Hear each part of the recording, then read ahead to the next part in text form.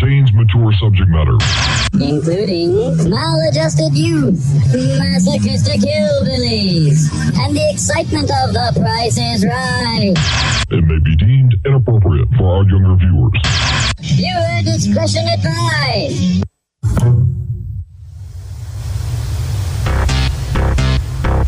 I would like, if I may, to take you on a strange journey.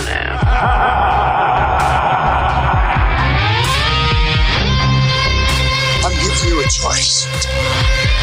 I can put on these glasses or start eating that trash can. You maniacs! What is a man? When we are successful, and we will be, we have a real chance at this new world order.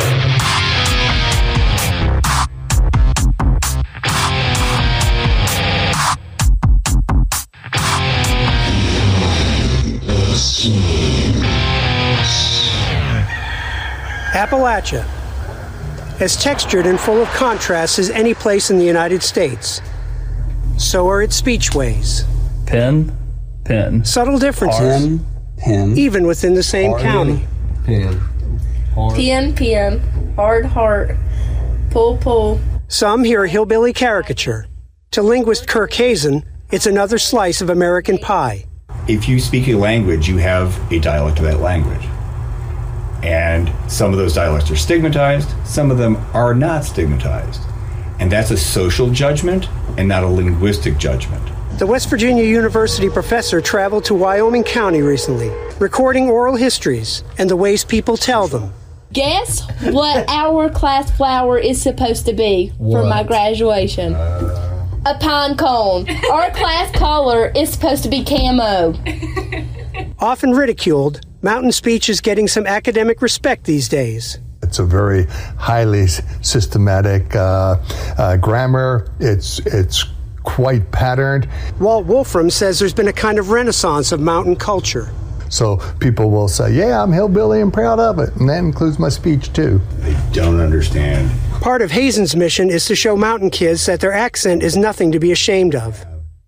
Ginger Smith and Pete Colacerto agreed to be guinea pigs and talk. We were doing cheers for freshmen and sophomores before the seniors and juniors even came out. They also read from a script. Sam decided to tour the countryside. His golf partner, Pike, was gone, and his daughter was playing in the fife. Working with Hazen, graduate student Jordan Lovejoy, a Wyoming County native.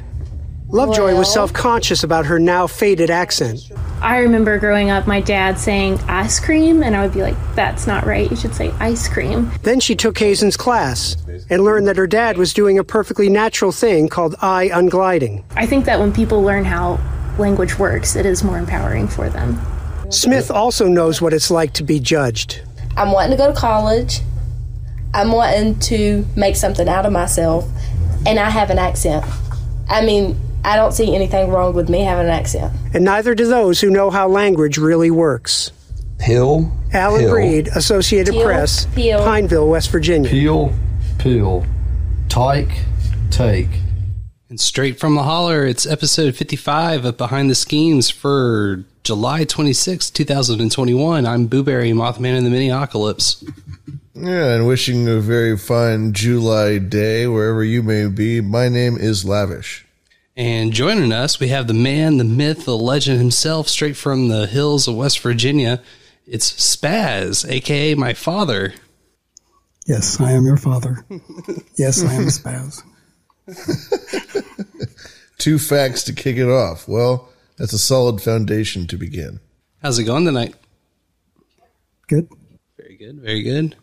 Well, we asked you to join us tonight because we wanted to talk a little bit, and I wanted to get on record some stories or information maybe about West Virginia, which is a place that I've spent a good amount of time at, and you were born and raised there for a number of years until you moved away. And it's a cool little time capsule of a state in a lot of ways, which I've come to really appreciate over the past couple of years. It is very much stuck in time. It's a few decades behind. Oh, yeah. 20, 30 years, I think, was one of the quotes I'd heard in one of the videos I'd found. Mm-hmm. Feathered hair and lots of highlights. All that good stuff is still going on there. Oh, people got the Farrah Fawcett going? Oh, yeah. That's how you know. It's coming around now. I see a lot of bobs there. But there used to be a lot of frosted hair, a lot of feathers, a lot of mullets, still mullets. So you're going from the 80s, 90s into the 2000s with the bobs. And those metallic Fisher caps. We typically like to start the show off before we get any further. We have a tarot card for tonight. I guess I should have asked if you were okay before we started. Didn't Jesse, my cousin, or was it Casey, that drew tarot cards right before I was born? I think it was Jesse. I guess my cousin had predicted through the cards my coming into this world. Yep. First time we were like, oh yeah, right, that's funny. Then she did it a second time. And we were like, not laughing that time. And along came Kaylee. Uh-oh. I didn't realize she did it for both of us. Oh yeah. First time was funny. Second time was, okay, maybe this won't be funny this time. Third time, it's like, please put the deck away. It's better than that Fisher-Price Ouija board they had. It was pretty funny. Oh, my God. I didn't know that one. Oh, yeah. Fisher-Price used to make a Ouija board. A little plastic triangle, a little piece of magnifying plastic in the middle to go over the letters. Little fold-open Ouija board. Yep. Sounds like a recipe for summoning some plastic demon. But the card that we have for tonight is the Five of Chalices from the Tarot de Marseille. In this card, the central cup is decorated with brilliant flowers that mark the emergence of new emotions that can go even further, such as fanaticism. It is a discovery of faith or euphoric emotion that brings us to a supreme being or whom we think to be so. It represents a failure or an unsuccessful attempt to fulfill one's ambitions. You will feel terribly disappointed that a situation that has not yet happened as you had hoped, and instead, discovering new horizons, you will regret your fate. And it reveals that the cause of this regret is more emotional than financial. You are quickly disappointed by life and increasingly pessimistic about your future. The Five of Cups means that you have a hard time giving up the past and learning from your mistakes. It often reflects a person who is stuck in the past and unable to open up to something else, which makes him or her miss new opportunities. Mm-hmm. Yeah, the card is, in most renditions, it's a woman or somebody who's looking off to the side. They're very sad. They're usually crying. And it's the Five of Cups. Two cups are upright, and 3 cups are on the ground, spilt. And the person is looking right above it. The cups usually signify wealth, or they signify joyous overcoming of something, or some, imbibing. My cup overfloweth, that sort of a thing. And so when the cups are spilt over like that, usually represents, like what you're saying, it's missed opportunity. It's somebody is letting their sorrow get in the way of finding wealth that's within their grasp. It's just right below them. If only they would get themselves together to pick up those cups. So yeah, it's kind of a sad card. Bittersweet. Yeah, but all good cards sometimes must come from a reflection of bad card. Or sometimes if you want to move forward in life or improve yourself, it's because you went through a bad time or because you've suffered. And it's because of that suffering that you bettered yourself. So in times like these, the card can be both good and bad. And to kind of wrap it up, this card is also about values and knowing what you really want and what will make you really happy. It predicts a grace period after obvious disappointments. Sometimes disappointments are needed to discern lies and illusions and to free you to find what is truly valuable in life. Once you have made this transition, you will be free to seize new opportunities. Mm-hmm. All right. Yeah.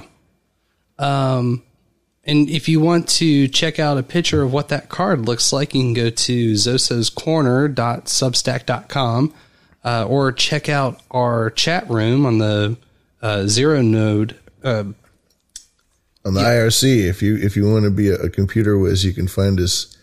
Our IRC channel shouldn't be too hard. If you go to our website, there should be ways to find it. The main way to get on it is usually through that Kiwi service, whatever that is, which goes up or down. But there are a lot of ways you can get onto an IRC relay. It's fun. It's a lot of fun. You'll feel like a hacker doing it. Yeah. But speaking of conquered wealth and taking advantage of opportunities, you had a fun weekend. You took advantage of something interesting.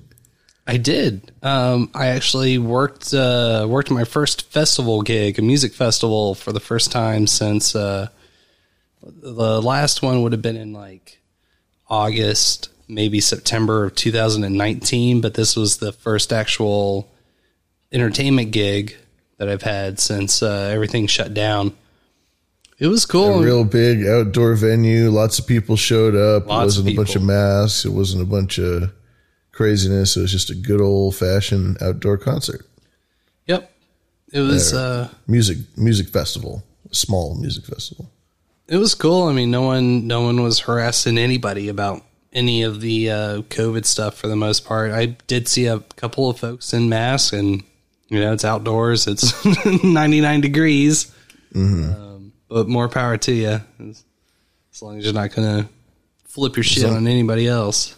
As long as you're hydrated. As long as you stay hydrated out there. Wear sunscreen. But yeah, did about 38 hours in 2.5 days. So I'm a little run ragged, but feeling pretty good otherwise. It turns out Carrie Underwood is a pretty remarkable harmonica player, which I didn't know. That's sweet. I heard you saying that she blows a mean harp. That's pretty sweet. Yeah, I was not expecting that. Some people, some of the most random people, they do a good harp. People like Robert Plant of Led Zeppelin and Mick Jagger of the Rolling Stones. You'd be very surprised how good they are at playing harmonica. And they used to do it live all the time. And it really adds something. It's really a great instrument to know how to play well. It's a lot of fun. It can come in handy. I've tried it a couple times. I can't get it to stick, though. It's not easy. It's not as easy as it looks. It's a real instrument that you got to give time to. And with all the different keys and shit, too. Just fucking, if you got an E or you got a G, then you can do just about most, or a B flat. Between those three, you can do most blues songs. But you got to know what you're doing. And if you would like to help us figure out and know what we're doing and maybe buy us a couple of harmonica lessons, you can also go to loveislit.com and click on that donate button and become a Freak of Hazard producer to the show tonight. If we were to use the funds that we get from this show and get harmonica lessons, we would absolutely publish that information, and we would let you guys know that is what we are doing with them. So, just so you know, full disclosure here. But yes, please, this is a value for value system. We don't have any ads. We don't have any corporate sponsors whatsoever, because that way we get to talk about whatever we want. Talk about whatever we want without having them pull our ads. Yep. You don't have any ads. Our show, our rules, man. Yeah, my body, my rules. Do a commercial, you're off the artistic roll call. Every word you say is suspect. You're a corporate whore, and end of story. We told you who was behind the schemes, but you'll never know who's behind the screams. Call our creep phone now and leave a scream mail. We'll play it on the show. show. 612-263-SEXY. 612-263-SXXY. That's 612-263-7999. And that's the easiest way that you can produce this show with us tonight, and call 612-263-7999 and leave us a scream mail. Mm-hmm. Yes. The question of the night is what? What should the question of the night be, Spaz? Scream. Oh, sorry. Yeah. Question of the night. Question should be, why? A classic in play, people. Now, this is a good one. You can really chew into it. So please call us at 612-263-7999 and answer the very simple question. Why? Groovy. That's right. Is it that simple, though, really? Well, I'd say first step, you got to turn around, look at those two cups, and realize you get that phone number you can call. It's only simple from a syntax point of view. It's so simple. It's only 4 characters. You know, it's great. I love it. It's not a simple question. I think we hit everything. Is that right? We did a chat. We got our show notes. We got, you can listen to the show every Mondays night at 7:30 Pacific. Specific, yeah. 9:30 Chemtrail and 10:30 Beast Time. That's right. Over there on the Beast Coast, where East it gets Coast. late faster than for anyone else here. Yep. Yes, for those who are listening on the East Coast or from all over the place, we've had listeners every once in a while. We get one in Europe, and for those people, I hope you're enjoying your breakfast. And you never know; it's a global stream. So, thanks for tuning in. Behind the Schemes. Hell yeah! That's the Scaly Show tab at our website, loveislit.com. Business is done. Now it's time for fun. Let's have a sip. So in the process of gathering all these clips, there was one thing that stood out the most to me, and that's the dialect. Through and through, it's one of those things where I had to sit and really listen and pay attention for like the first 15 minutes until it started coming back. And then I just realized that everybody sounded like my uncle. It helps if you have somebody specific if you want to get an accent, right? And think about how they talked naturally. Yeah, and I never really, I would go up to West Virginia to visit a lot, and, we would take care of some stuff up there. But I never really lived up there, but Dad, you're from there. What was... What's the origin of the Appalachian dialects? Well, it's pretty much Scottish and Irish, and with some English in it. The hills are where a lot of the immigrants of that type went because it reminded them of their home countries, especially the Scottish. And they went there to get away from everybody else so they could go and be on that mountaintop and live their life how they wanted to without any government or anybody interfering with them or telling them what to do. And it's kind of stayed that isolated, really. Something that's funny about it, if you will watch shows like Walking Dead, you'll notice there's a lot of British actors on there. That's because the dialect of the hillbillies is still so close to the English accent that those guys seem to do it better than Americans. So that's why you'll see Rick and Maggie and a lot of these other characters are actually British doing this Southern accents. Well, I have to say, I think there's a conspiracy where you'll always see British guys playing Americans and gals playing Americans. They just love bringing in the British people to play those American roles. But anyway, please continue. Yeah. So the freedom is in the mountains. We can all agree on that. If you want to be free, you got to go up in the mountains. Yep.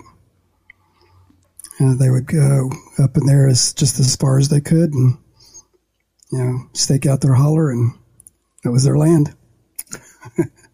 Living the dream until all the other corporations come in, all the loggers and all the coal miners, and started using the poor labor force that was there, and the less educated, and just use them.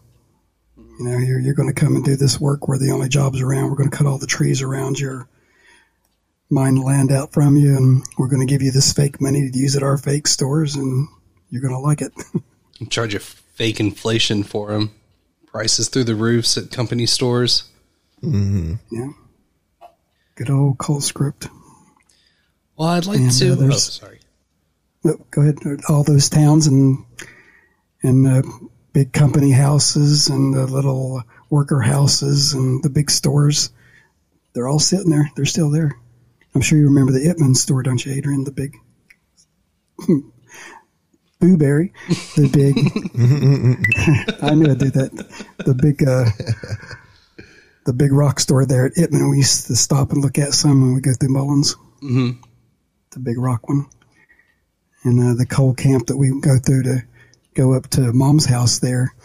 They got the little store right there where I always used to say that's where my school used to be. That's the company store. That's the Island Creek store that's still standing there. And the bigger houses that are 2 stories are the bosses' houses, and the little tiny houses that are all around it are the worker houses. And people still live in them to this day. The miners do still? The people that are there, a lot of the descendants of the miners, yeah. Wow. In my family, I'm the only one that didn't go into the mines. I'm also the only one that went to college.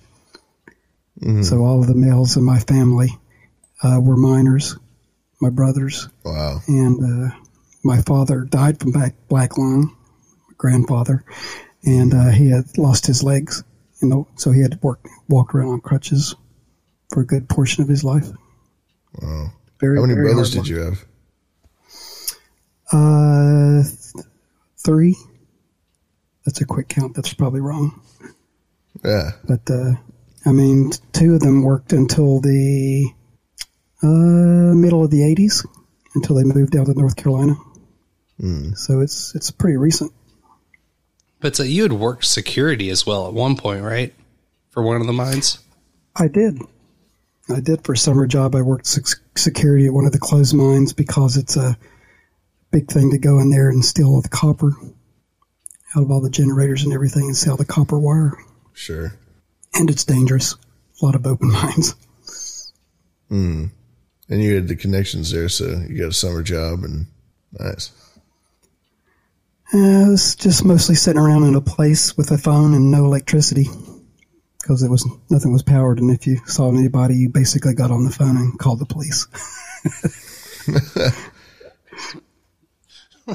They didn't even give you give you a big old gun or something you could go shoot the guy? Nope, just a really pointy finger to dial up that rotary phone. Yeah. This guy's got good hands. He's got good pointing fingers. He can be the guard. Yeah, pretty hilarious. One of the very many instances where I'm lucky to still be alive, probably.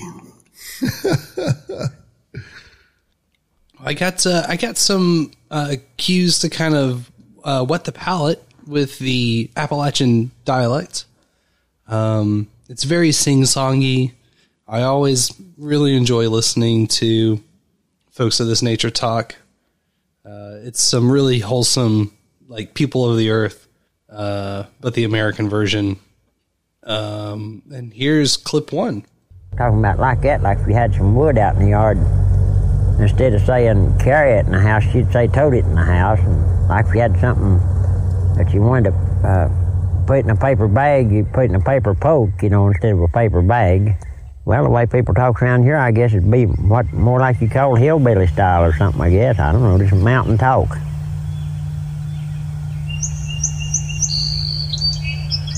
Most of your local people have your mountain talk. That's the way you can tell the mountain people from your outsiders, by their language they use. Say, I'll see you over yonder. It means I'll see you like in Waynesville. It's a mountaintop kind of. Well, nothing stops. It's like a singing, you know. We're kind of like we're singing. Lita said we're singing, not talking, you know. The paper bag one was not one that I was familiar with. Poke? Poke, yeah. Voting a poke? I probably cleaned it up by the time you got old enough to pay attention. Still get made fun of or here in the Minneapolis for the way I say pen. Pen? Pen. Why, It's a pen. What do you got on your jacket? A pen. What are you writing with? A pen. Doesn't sound weird. How do they say pen? Pen. Pen. Gives a crap. Who are these people making fun of you? You go to the theater to play. You go to the theater to play guitar. Play guitar. Guitar. Yeah, go to theater to play guitar. See, but I like the way to say theater. I wish people still say theater the way like that, because that's a way classier way to say it. That's Elizabeth. Oh my God, Elizabethan English, yes, Victorian English, perhaps, or something. It's like it's so regal. The theater. That being said, it's funny how it's got such a stigmatism to it that everybody, if you hear that dialect, people automatically think you're stupid. Right. So it's something that I and a lot of us have, we actively worked out. But when we go back, we talk the way we used to because they can't understand you any more than other people can understand them. So when we go back to Pineville or anything, that's the way we talk, like we used to. Isn't it strange how homogenous the American English wants to be, in the sense that there are a lot of people, I think, who try to kind of ditch their regional dialects so that they can not be made fun of, not be ridiculed by people. And that implies that there is a correct way to do it. And that's strange. And I don't know who enforces that, why there has to be a correct way socially. Yeah, when we were in theater, this is something that come up. We talked about it a lot because of doing the plays and things. And it was always a bronchite Midwestern was the goal. So that was sort of the, it wasn't New Jersey, it wasn't New York, it wasn't South Carolina. That seemed to be the more nominal language that they shot for at that time. Would that be like a Chicago area or something a little more rural? I really don't know. Well, specific area she was shooting for. I mean, she would just use, our teacher would use the newscasters at the time. Bronchite was one of those. And it was just considered a neutral Midwestern dialect. Right. Really not having an accent, which it was. Just it's we the didn't newscast. We didn't know we talked weird until we left West Virginia. Right. Until you go to some city or somewhere and they go, well, they make fun of you. But it's funny how go ahead. Oh, I was going to say just the newscaster angle with Stephen Colbert, who also is from the Midwest, he's from the South. South Carolina, yeah. He's from South Carolina. And he, was, I think one of like at least 9 or 10 kids, the youngest. And he had he fought the accent, and the way that he did it was by mimicking news anchors. And that's how he shook it. And that's why he talks the way he talks now, as a man in his 50s. It stuck with him his whole life, that sort of dialect, that sort of inflection.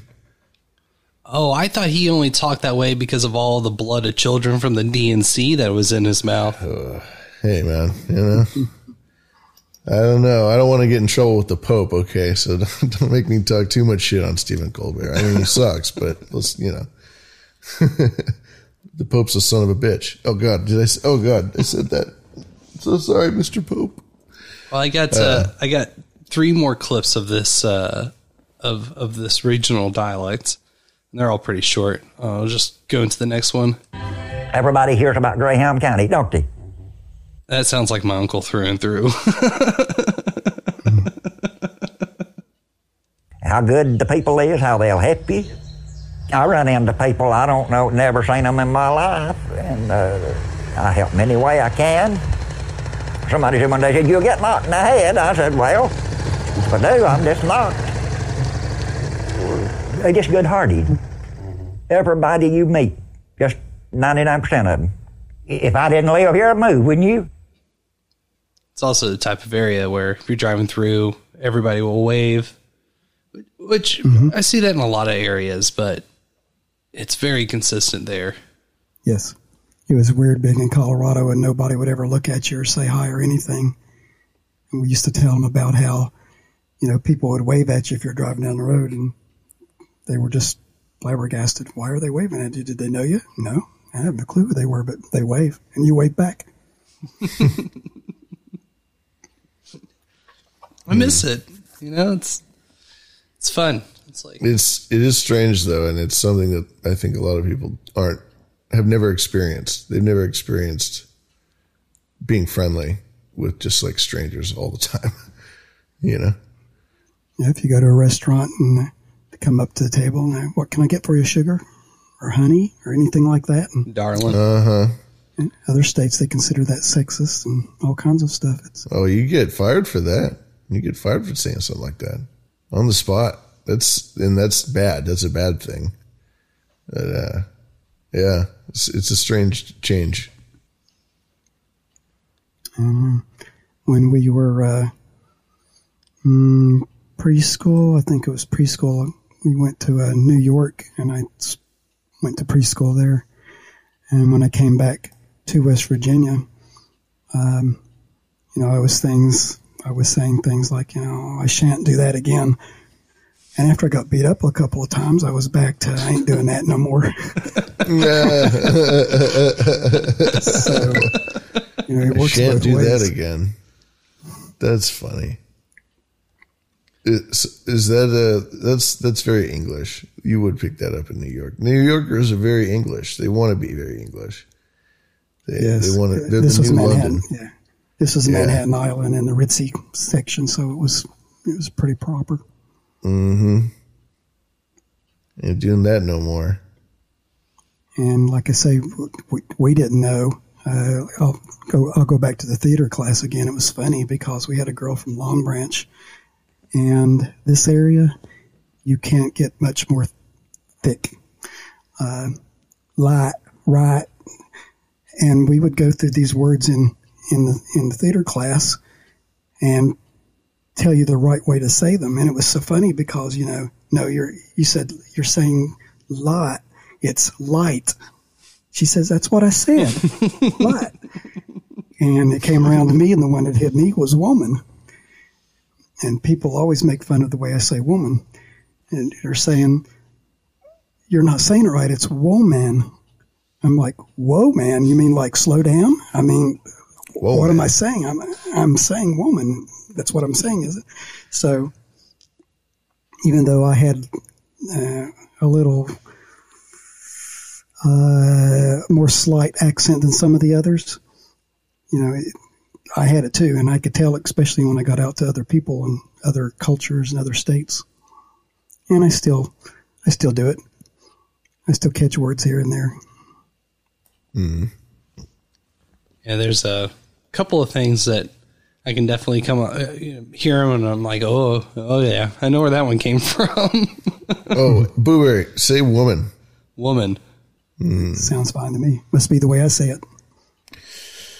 It's too bad. I like the way you say it, Spaz. Yeah. Yeah, it's good. Yeah, it's got the class. It's got the woman. Reminds me of that. So I married an axe murderer. slam poetry scene. I haven't seen it in a long time. I haven't seen it in a long time. Yeah. I do remember the movie with Dolly Parton and what's his name? Rambo. Oh, Sly Stallone. Yeah, Sly Stone. Sylvester. Sylvester. Yeah. Whatever his name is. Sylvester Stallone. Yeah. That one. Sylvester Stallone. I meant Sly Stallone, but then Sly Stone came out, and Sly Stone's a person too. So that's where the confusion comes in. Sorry about that. Yep. Can't think of the name of the movie, but Dolly Parton's trying to teach him how to, he's got that Jersey, New York, whatever it is accent, and she's trying to teach him. Yeah, trying to teach him how to talk like a hillbilly. And she's saying, dog. Say dog. And he's going, the hog. The hog. The hog. Dog. It's a dog. Yo, dog. Hog. The movie was Rhinestone. I've never heard of it. Rhinestone. Yeah, you never seen that rings a it. bell. You'll have to go back and watch it. Dolly Parton. I'm adding it to the list, Booberry. I'm adding it to the list. We have a list of movies that we're all going to watch, all of us together here in the green room. As soon as I find the accounting pages. Oh, you're going to have to find a shut down Blockbuster to get the VHS for that one. Well, I'll make sure to have a pallet of bricks there ready to go.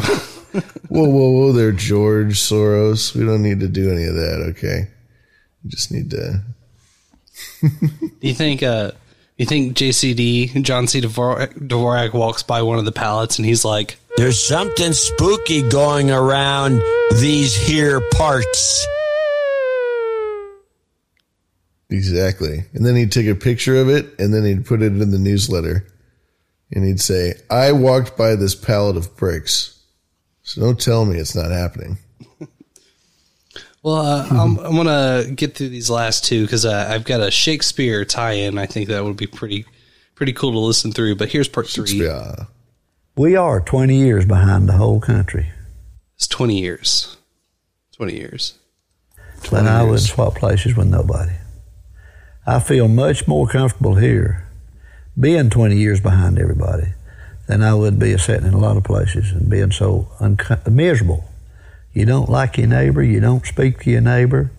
You're bitter with the world. Atlanta's a good example. Or Raleigh. You drive down the street and everybody's wide open, blowing their horns, and don't know nobody and don't want to know nobody and don't care about nobody. It's quite a bit different up here. Well, I lived in Washington, D.C. about 4.5 years, and I just seem to be in hell with my back broke as live there. People are so good to each other here. Rather be in hell with a back broke.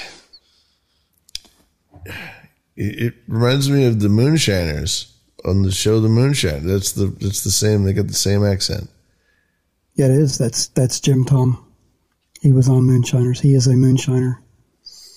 Yeah. He was with Popcorn Sutton. He was at the beginning of one of those videos. But Jim Tom, his voice is instantly recognizable. Yeah, no doubt about it. I've played Popcorn on one of our intermissions. I didn't have time to gather any for this episode. But old school moonshiner, and he's one of those dudes that has a lot of coveted stills.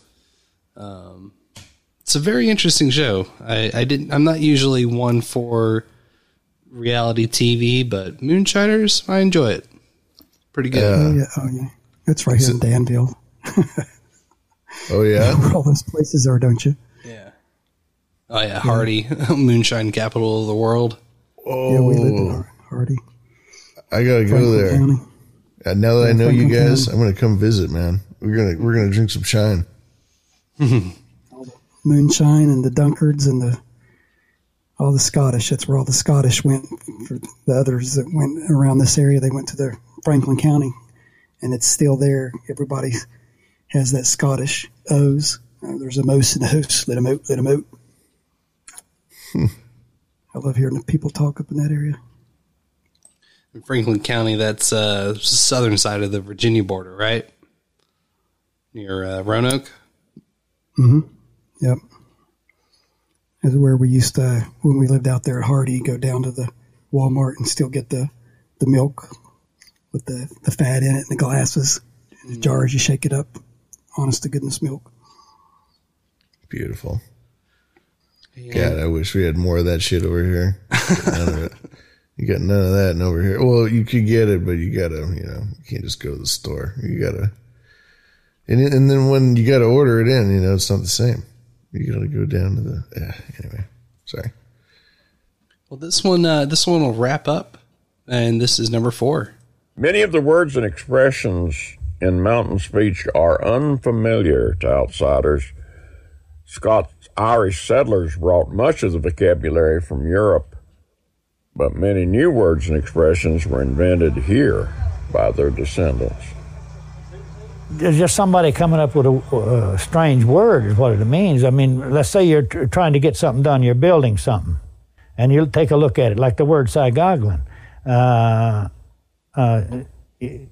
You're looking at it, and it's all out of line, and you just might come up with the word Saigoglin. I do that myself. Can't think of anything right off, but I come up with a lot of new words myself. And so you get somebody standing around to hear that, and okay, it's Saigoglin.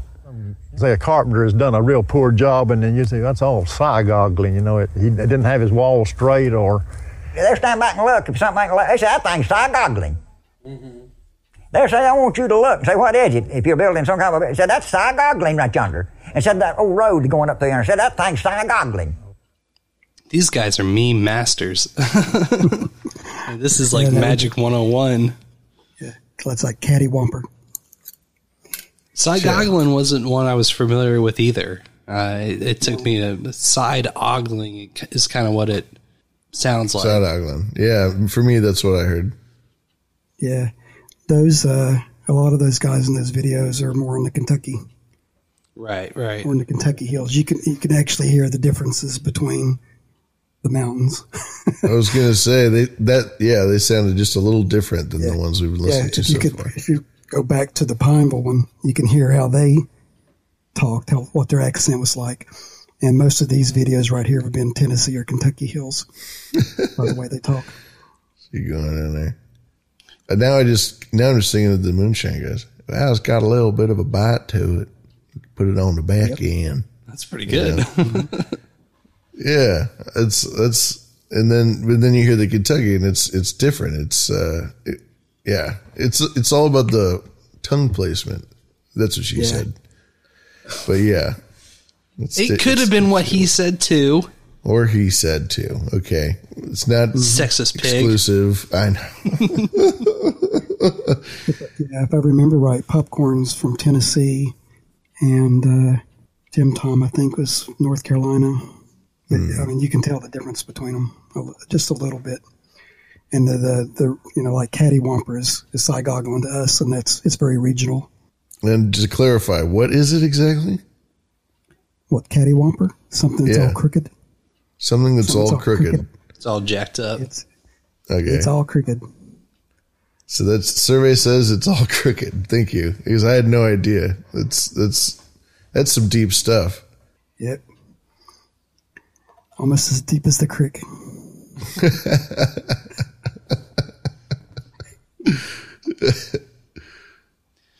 Do either of y'all have any interest in checking out Jennifer Gardner walking through some West Virginia slang? Dude, I'd check out Jennifer Gardner any day of the week, my friend. Yeah, I'll spot check her. She had some of those wrong. She's not been in West Virginia in a while. Well, you give me a shout and I'll pause it. This one I didn't end up clipping. It's about 3 minutes long, so we'll take a nice little break, do some deconstruction about halfway through. Hi, my name is Jennifer Garner. I grew up in the beautiful mountain state of West Virginia, and I'm going to teach you a little bit of West Virginia slang. A winder is a window. See, it's not southern. It's go stand by the winder. Purdy is pretty. You look purty. I have to say, you look downright purty. A pie supper, it's an organized kind of supper where you would be auctioning or selling off pies. You're going to hand me a pie supper for the PTA. I've been to pie suppers at my church. A mess is, it's another unit of measurement, isn't it? It's like, that's a mess of taters you got there. If I had just a sip of wine, or if I had spoken to anyone from West Virginia in the last half hour, this would all sound very different. Mater. Is that like a tater? A tomato. It's a tomato. A youngin' is a youth, a person with youth, a young person. I was talking to me a couple of youngins over there, and they were saying that they couldn't find their maters. Biscuits are really big in West Virginia, and a Cat's Head is a big biscuit. What West Virginia is known for is Tudor's Biscuit World, and there you can get yourself a Cat's Head biscuit and a sausage gravy. Wash. I gotta wash my car. I gotta wash in the creek. A skiff is I think it's a light dusting of snow. It's just a skiff of snow out there. It's fine. You can drive. It's just a skiff. Never heard skiff either. No, that's one I don't think I really heard. She's from that Morgantown part, right? It's a little more Pennsylvania, a little more. She's up north. She's not in real mountains. Gets into that German Pennsylvania area. A skiff's a small boat, isn't it? That's what I was thinking. Maybe she just got that one dead wrong. I don't know. And Mater, I mean, that was pretty obvious. She's like Mater. She had to think about it. It's like, you're not from West Virginia. You don't know what a tater or a mater is. Fact check false.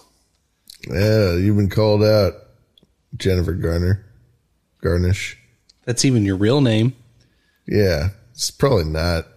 But I do think that she is from Morgantown, and there's that big college, Morgantown University, right? And wait, Dark Lord RK met Popcorn, and he tried to sell you moonshine. Why does that not read? I bought moonshine from him. Did you buy moonshine from Popcorn? Because I would have bought moonshine from Popcorn if he tried to sell me moonshine. And then I would have had him drink it with me. And I'd be like, so I bought your moonshine. You going to have some with me? And just do another. That poor man always drinks so goddamn much. We would like to start our own very special brand of Behind the Schemes moonshine. It's on yes. It's on our to-do list. That's like number 2 on the list of things we need to do. Yeah, it's like number 1, produce the show. Number 2, make moonshine. Make a moonshine brand, Behind the Schemes moonshine brand. Industry, vertical integration. I'm talking supply chains. We're going to have a global connection. We're going to go on Shark Tank. It's going to be the fucking shit. It's going to be lit. Can I cuss? I'm sorry. Are we cussing? Sorry. I realize whenever we have a guest, I cuss a lot. So is it all right if I cuss, Baz? This is not okay. Or should I not cuss so much? Fucking cuss all you want. Yeah, fuck yeah. I was going to say, don't be a Bemrose about it, man. Don't be a Bemrose. Not until now. All the time I've been in this show, I've not needed a bell until now. Yeah. Watch your language. My kids here on the show. Yeah. This motherfucker hears me cuss more than anybody.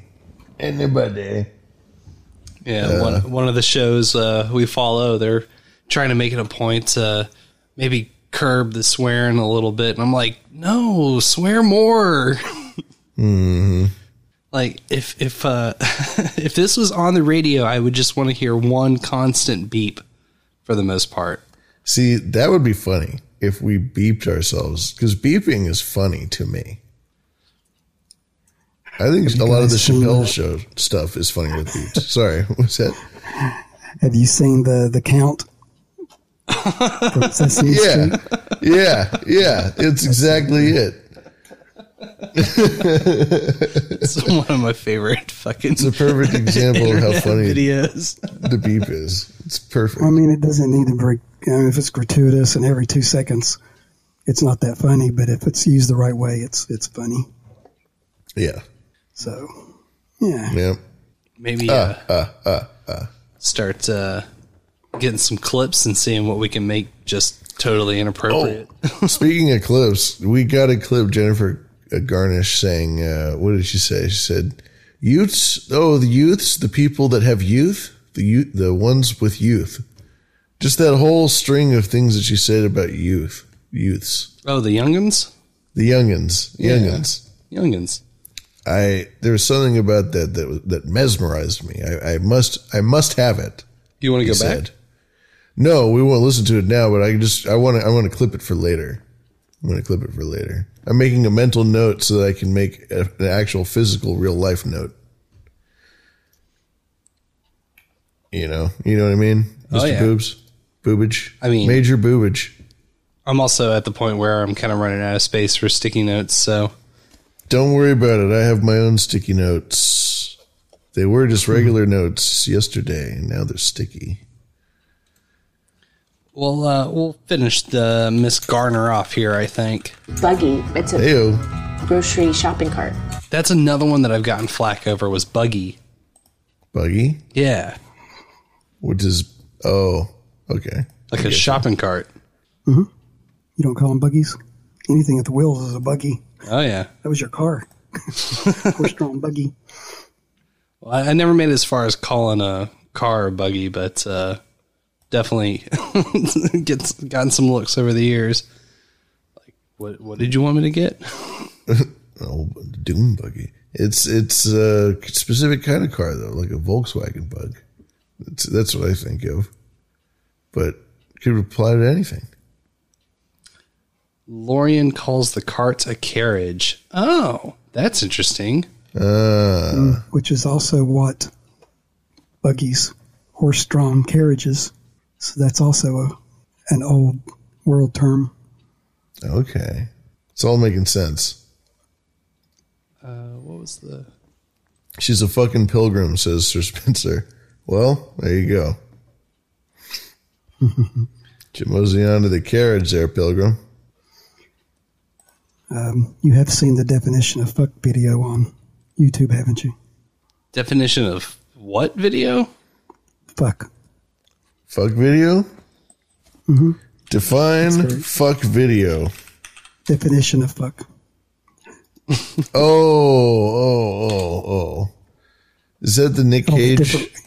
It's all the different ways you can use the word. It could be a pronoun, a noun, a verb. Okay. I thought you were talking about one of our listeners, Sir Spencer, who indeed creates fuck videos quite often. As a matter of fact, I'm suspicious that for our 100th episode, him and his beautiful wife will call in and they'll do something lewd. Well, while we're waiting for episode 100, I can't let this pass.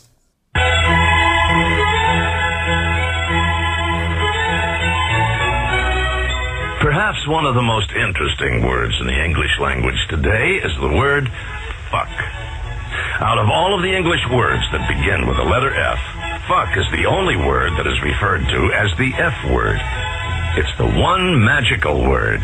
Just by its sound can describe pain, pleasure, hate, and love. Fuck, as most words in the English language, is derived from German, the word frichen, which means to strike. In English, fuck falls into many grammatical categories. As a transitive verb, for instance, John fucked Shirley. As an intransitive verb, Shirley fucks. Its meaning is not always sexual. It can be used as an adjective, such as, John's doing all the fucking work. As part of an adverb, Shirley talks too fucking much. As an adverb enhancing an adjective, Shirley is fucking beautiful. As a noun, I don't give a fuck. As part of a word, abso-fucking-lutely, or in-fucking-credible. And as almost every word in a sentence, fuck the fucking fuckers. As you must realize, there aren't too many words with the versatility of fuck, as in these examples describing situations such as fraud. I got fucked at the used car lot. Dismay. Oh, fuck it. Trouble.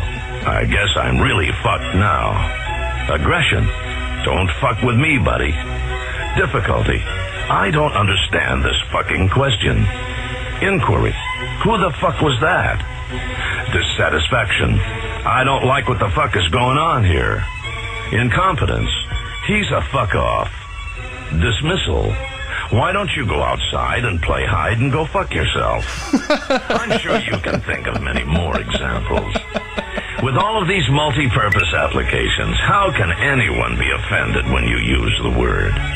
We say, use this unique, flexible word more often in your daily speech. It will identify the quality of your character immediately. Say it loudly and proudly. Fuck you. I love that. That's it's an immaculate classic, my friends. Thank you for sharing that one.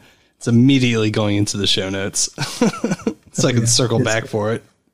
It says it all. Hide and go fuck yourself. Hide and go fuck yourself. Yep. John fucked Shirley. That's such a good one. That's been around for a little while now. Well, that's a classic video. I missed it. I was late to the train for that one. I used it quite often at work to especially send somebody outside. Why don't you go play hide and go fuck yourself? He said to his coworker. Well, the last thing that I have for, I guess this kind of loose conversation we're having about language, I got someone that you had sent me, Spaz. It was what would Shakespeare's English, what it sounded like. What would England say? And in this one, he actually kind of gets into, I guess, reconstructing. See, here's something I don't know. Like, where are they getting a lot of the examples of the dialect? They're getting a lot of it from the rhythm in which Shakespeare. I actually have I've done a lot of fucking Shakespeare stuff, like just research into it just through the years.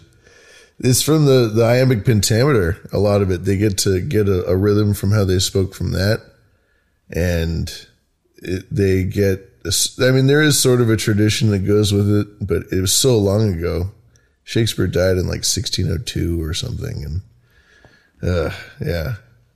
but they get to mimic that iambic pentameter all day long and kind of get.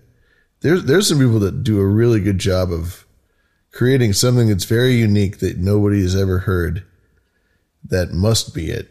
It's just so bizarre and so like specific as to how it is.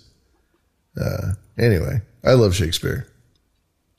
They make a lot more sense when they're spoken the way that they were spoken then. Exactly. But it's still incredible how much bearing that language has on the way that we talk, the way that the English language is structured now, especially just in casual whatever conversation. We take for granted how much Shakespeare impacted the language. But even then, it's so different, but it still resounds today.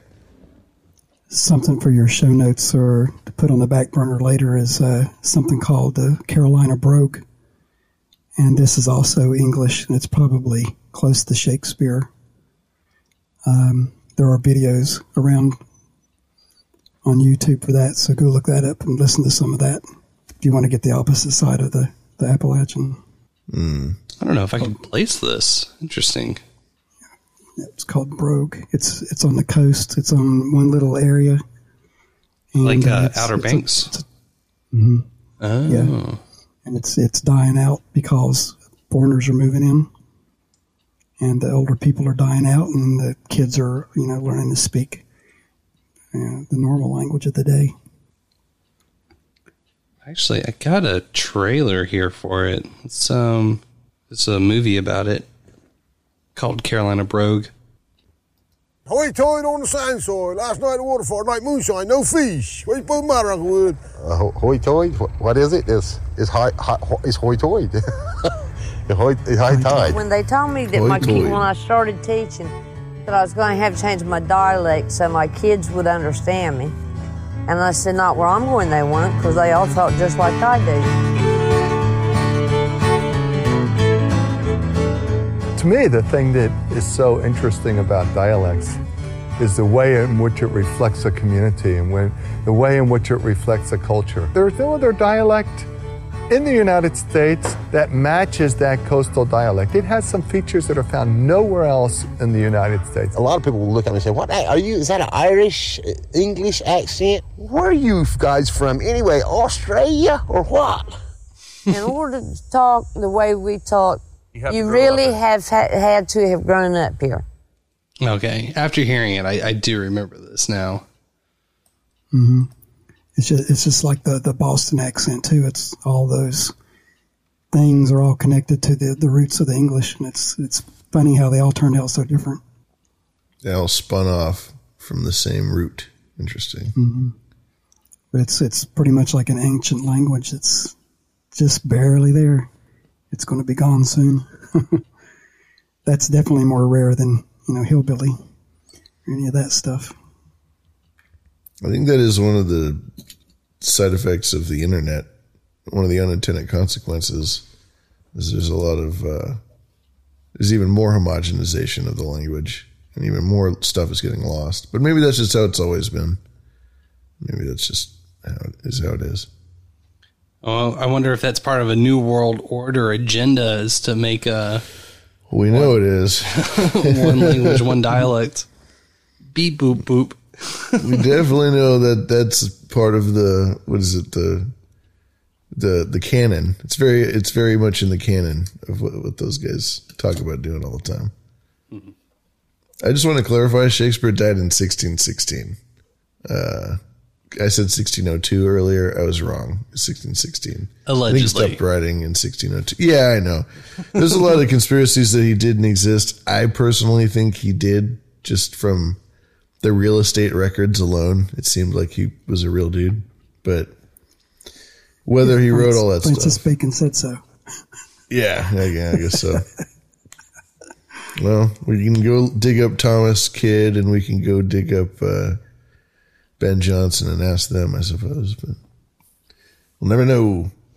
Well, while we get that expedition, or I guess that internment fund going, here's a guy talking like Shakespeare.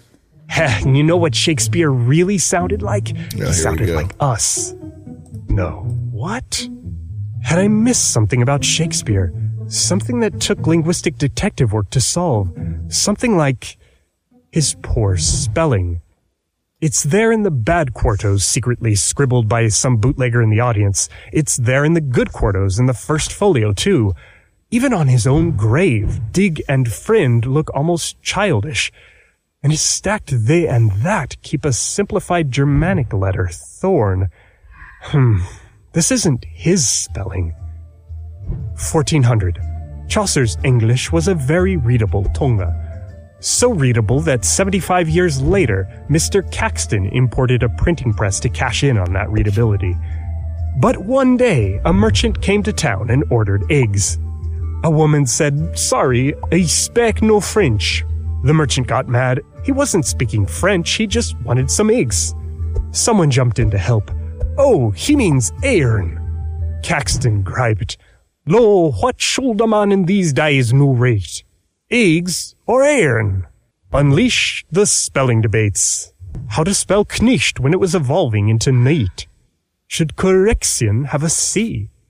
And why, oh why, did Chaucer's vowels fall apart so fast? By 1600, the ongoing great vowel shift was turning E into I, A became E, and O was Oo. Welcome to early modern English. Shakespeare's tongue. Good friend, for Jesus' sake forbear to dig the dust and close it air. Not here, air. That's a fun little video. It's included in the show notes, as with everything else that we've been playing. It sounds like the puritanical English. It sounds like Plymouth Rock, typical, like the typical dialect you associate with them from Hollywood. Going down, I don't know. It's strange. That made me think of another story to relate. Considering all these different regions and everything, after getting through college in West Virginia, went down to Florida to go to graduate school, and did the good old Greyhound trek, cheap way of the day. And we ended up in a bus station in Atlanta. So I went in to get some lunch. It was kind of peckish a little bit. And nice little black gentleman behind the counter there, and had all the different little Debbies hanging on the wall. And I said, "Oh, could I have a moon pie, please?" He's like, "What? Could I have a moon pie?" He's like, "What? What are you talking about? A moon pie right there. Could you point at it?" right there, a moon pie. He's like, oh, you mean a moon pie? You from England or something?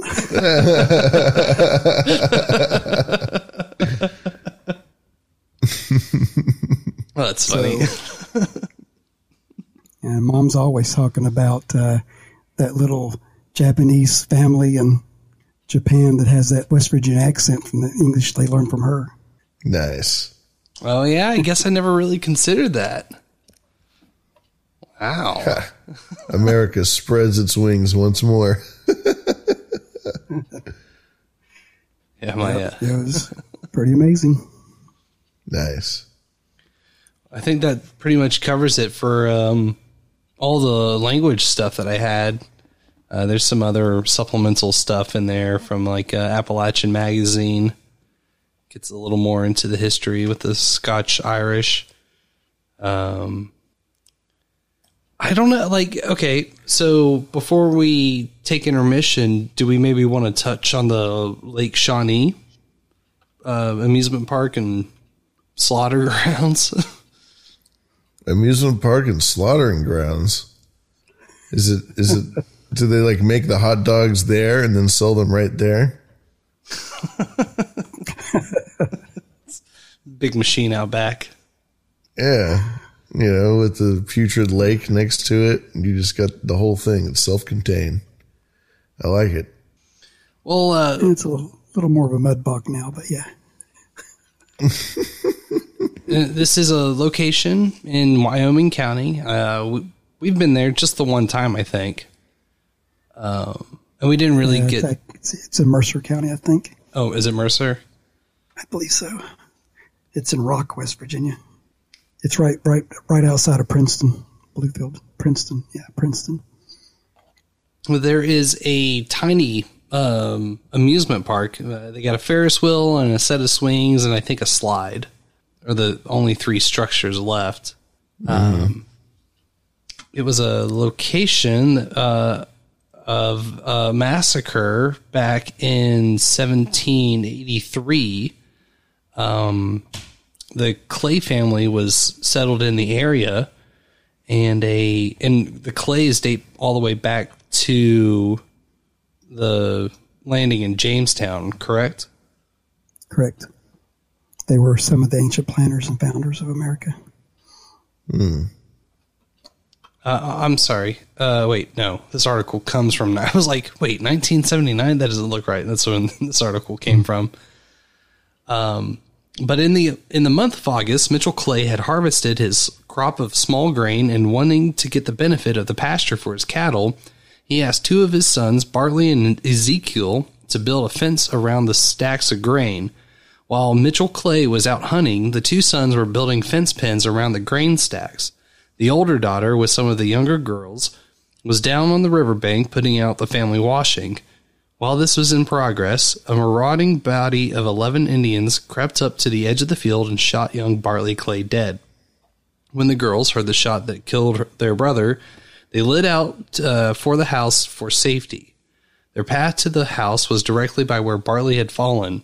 An Indian attempted to scalp the youth and at the same time captured the older girl, Tabitha Clay. She was trying to defend the body of her brother.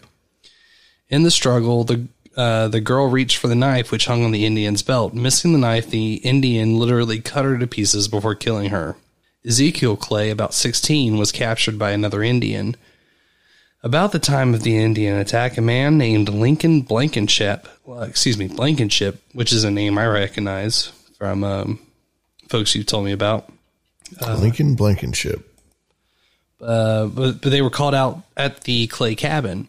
When Mrs. Clay saw her daughter Tabitha in death struggle, she begged Blankenship to go and shoot the savage and save, not very PC, shoot the savage and save her daughter's life. But Blankenship ran away from the scene and reported to settlers on the New River that the Clay family had been murdered by the Indians.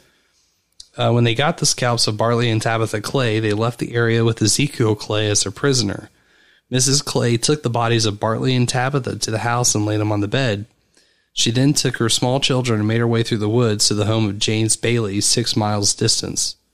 Meanwhile, Mitchell retraced his steps homewards and discovered the scene of horror. Thinking all of his family had been killed or captured, Mitchell Clay left his cabin and headed for the settlements on the New River. A party of men under the leadership of Captain Matthew Farley went to the Clay cabin and buried the 2 children. Then they pursued the Indian party. They caught up with the Indians in present-day Boone County, and several of the Indians were killed. Charles Clay, brother of the 2 murdered Clay children, killed one of the Indians. Ezekiel Clay, the captive lad, was hurried away by the Indians who escaped the Captain Matthew Farley party and was taken to their towns in Ohio. There he was burned on the stake, the third of the Mitchell Clay's family to meet an untimely death.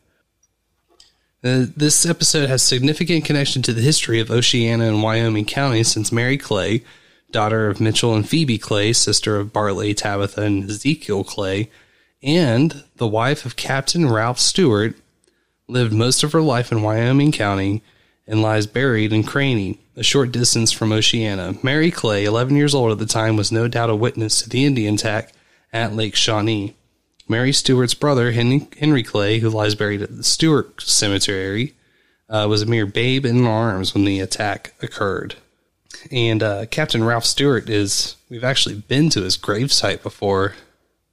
Mm-hmm. He's, was it him or Clay that was the founder of Pineville? Cook was the first settler, and Stewart was the second. And Ralph Stewart married the Clay girl, who was also, her grave was right there too, up on the hill where you were at. And so all 3 of these people are your ancestors, the Cooks, the Stewarts, and the Clays. Nice. Yeah. It's pretty cool. Finding Ralph Stewart's tombstone was pretty trippy. Mm-hmm. It's very cool to be descended from some families you can keep track of like that. That's very cool. Yeah, the Cook story is very interesting. It's a kidnapping story. You can get into that some other time. But John Cook and Ralph Stewart were both in the Revolutionary War. And actually, I think Mitchell Clay was too. Wow. But our family was in that place, in that county, which we didn't know at the time until we come down here and did some genealogy for 250 years until I left.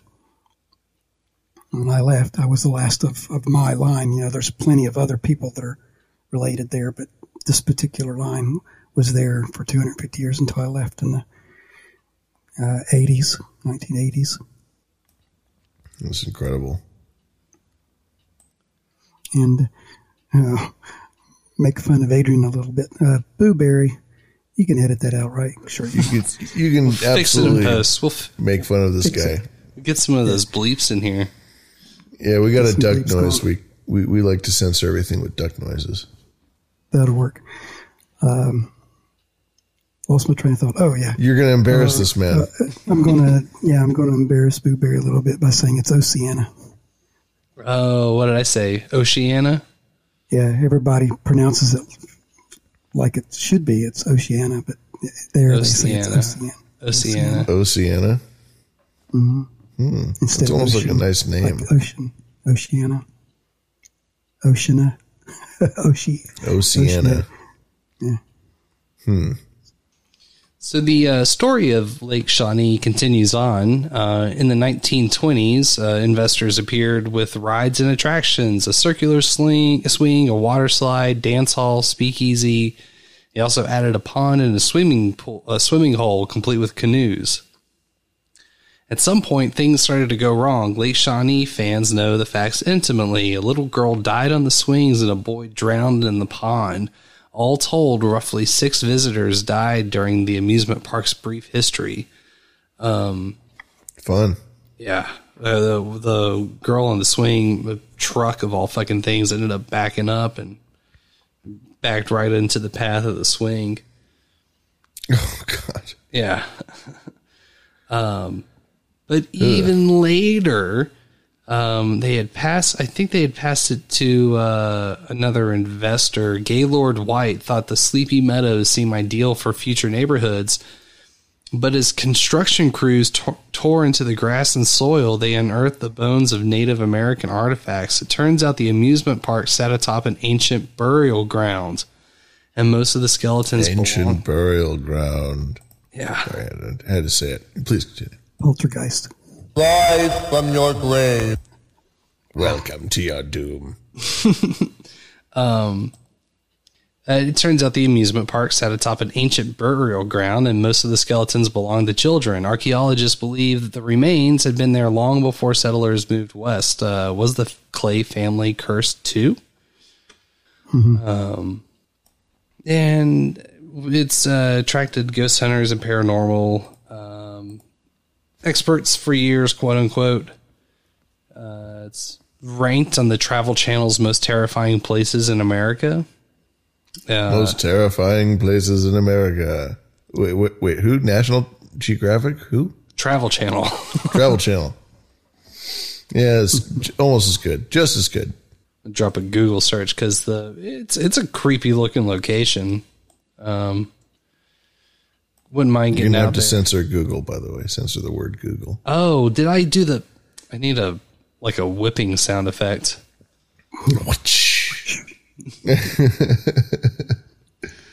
Yep. Google it. Yeah, there was actually a huge Indian fort that was there. I think there's like 300 graves or something in that area. Wow. There's a big paper on it though. I think it was West Virginia University came down and did a dig. It was big. I was there at the time, so it was a big deal. Did they move what they found? No, I think they just covered things back up. I don't know if they actually tried to conserve anything. It's not really. It's kind of deceiving the way they say it. It's like a big boomerang shape, and it's kind of filled in now. There used to be two with a road in between it, two lakes. And the Indian part is actually in the left side of the boomerang, far off from the lakes. It's a big flat field. And the fort and all the Indian burials are actually way at the other end. And the end down toward where the roads meet is where the Clay cabin was and where the lakes are now and everything. They actually have a Clay memorial up on the hill that they think, well, it had to be, there was the only hill there, but the Indians were watching them for days, and they could see that there were no males or anybody there to protect the family. So there is a memorial on the hill where the Indians watched before they come down and attack the family. Terrifying times. Bum, bum, bum. Yeah. Captain Ralph Stewart was a Indian hunter during the times. So that was what he did before the Revolution. So, that's a hell of a profession. Right. Yeah. It's rough times. Trying to just live and get along and have enough food for the year. Yeah. I've got a crash course history, some of the relations between natives and English dropped in. I was going to pull notes, but that was going to head down another rabbit hole. But I do have a short clip on the Lake Shawnee, and I think it's the owners of the land talking about it. Every fall seasons, the owners of Lake Shawnee in Mercer County welcome people onto their land to tour what they say is a hot spot for the paranormal. We had purchased the same swing that the little girl got killed on. And that's when we started seeing the spirits and stuff coming out from that. The land used to be home to a fun-filled carnival until the accidental deaths of 2 children in the 1960s. The landowners say they still see the spirits of the 2 children, a boy who accidentally drowned, and a young girl who was killed on the swing set after a delivery truck backed into its path. My husband seen the little girl when he was riding the tractor, and she was riding on the back of his tractor with him. And he was up there mowing one day, and he said that the feelings that he'd been getting off and on, was stronger that day. So he looked over his shoulder, and there she was on the back of the tractor with him. Years after the carnival had closed, it was then discovered that the land's tragic past went back centuries. Native American remains were found on the property in the 1980s, which prompted a visit from experts from Marshall University. Those experts say that over 3,000 Native American remains could still be buried on the property. There were so many children's deaths because they had the flu or the pneumonia or something like that. So that's where they come up with the deaths. Landowners say they started letting people onto the property after years of interest from not just the community, but from across the country. They also say they believe if you have something special, you should share it with those around you. I believe in sharing. If you've got something that's really nice, you know, I think you should share it. Oh, yeah, that's a golden rule. I was listening to her accent.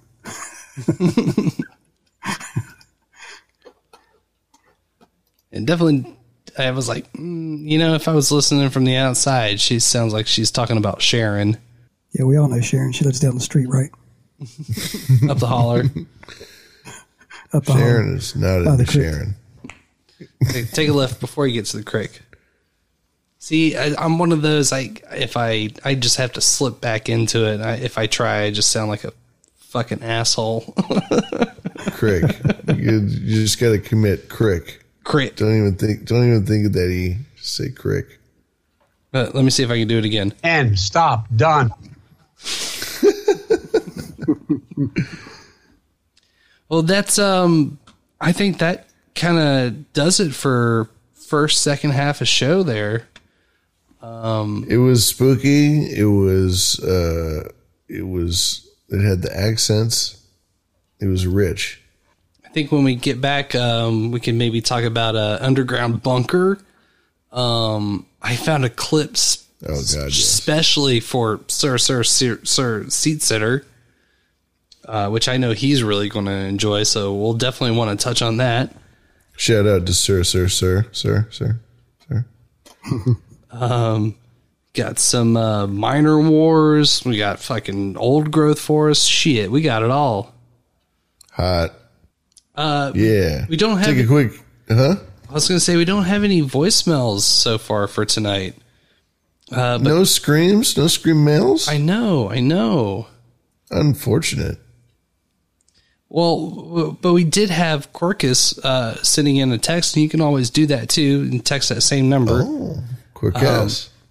And she recently had an amazingly tasty Irish cider, which she had not had before and wanted to share it with us. A great balance of tart and sweet, made with 17 types of apples. Highly recommend it.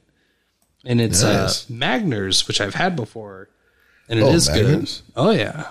Oh, Magners is a staple. That's one of the great ciders.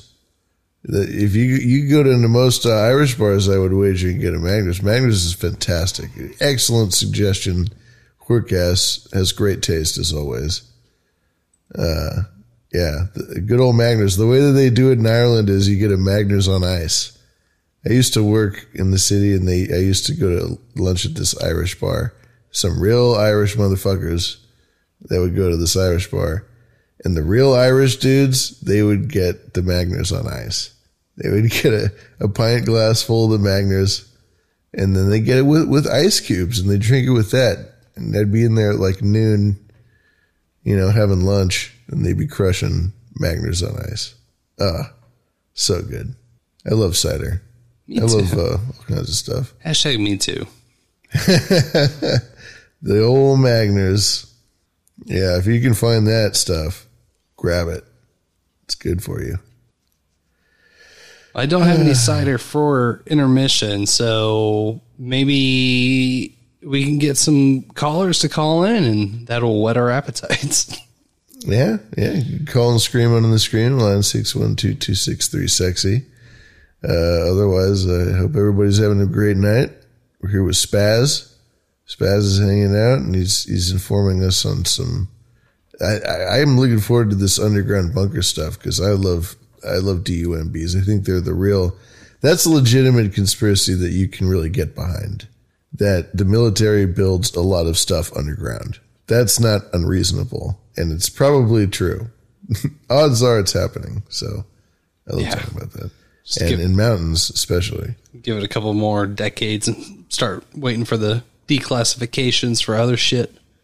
I think in 10, 20 years, they're going to build this high-speed railroad underground. the one that they've been talking about building in my state for fucking 15 years. One of the biggest votes of my lifetime is when they voted to have this high-speed rail. It was supposed to connect San Francisco to L.A. And they haven't fucking broken one bit of dirt on it. And they've already spent all $10 billion. Anyway, it's fun. For what? Fucking Facebook ads? Yeah. They donated it all to Bill Gates, Bill and Melinda Foundation for what do they call them? The credits, the climate credits, whatever they call them. They get tax breaks. They give their money to Bill and Melinda Gates. They get tax breaks. I don't think this is a relevant clip, but fuck it. Ooh, the underside of a boot. What a sight. Looks brand new. The treads are all fresh. Ooh.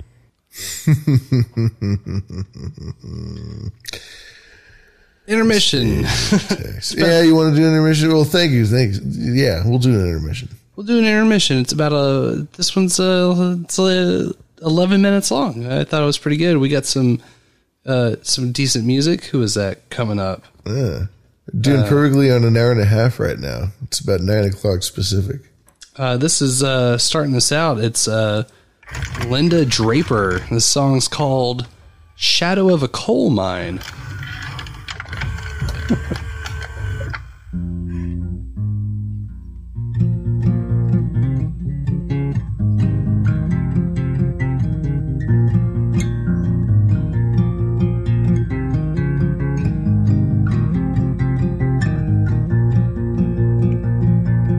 When the dark of the night meets the neon light, I will find you. It doesn't matter what you say or what you do. I'm behind you. Go on, run if you want to hunt. Nobody will be saving you. In love and war, who's been keeping score? I have been. Now I'm a has-been in my own time. Get in line. In the shadow of a coal mine. In the shadow of a coal mine. Even though it's been said you're easily misled, you know where your head is. Some people keep tick-tock, tic-tac-toe talking about the end of the world since the beginning of time been spinning. And every generation has something to say about how everything was better back in the day. Well, let me tell you something, the kingdom ain't coming. I'm not a cynic, I'm not a critic, I'm nothing without your loving now. I'm a headstrong, heartbroken fool with a shotgun. And I won't leave here until I'm done. No, I won't leave here till I'm done. I'm not looking anymore to settle any score. I'm not looking anymore. I lost track way before I even saw him. I saw him.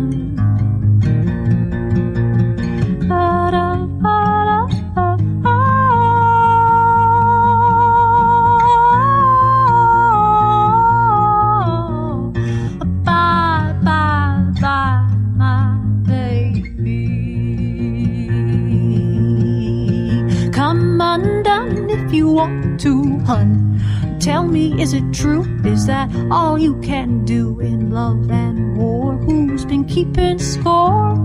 I have been. Now I'm a has-been in my own time. Get in line. In the shadow of a coal mine. In the shadow of a coal mine. In the shadow of a coal mine. What are y'all doing? Walking around, talking to people, seeing what's up. Great, let's get it popping. Here we go. All right, bro. What's on your mind? What's on your mind right now? You need to come better in what's on my mind. What are you sipping on? What do you got? What are you sipping on? Fucking Hennessy. What is it? Bro, take that mic out my face. You know what I'm saying? Say something, you know? What are we recording right here? This is awkward. This is weird. I get it, but fucking interview. Say something, bro. Are you on the HEAM team? Bro, your shit is whack as fuck. Home improvement tips with Uncle Rob. Today I'm going to show you the best way to unclog your toilet without a plunger. First, remove the tank lid, then fill the tank with gasoline, then put the lid back on, then tie a string to the handle, then run the string through a bottle of Drano, then light a road flare, go in the toilet, close the lid, then pull the string. And now you don't have a clogged toilet anymore.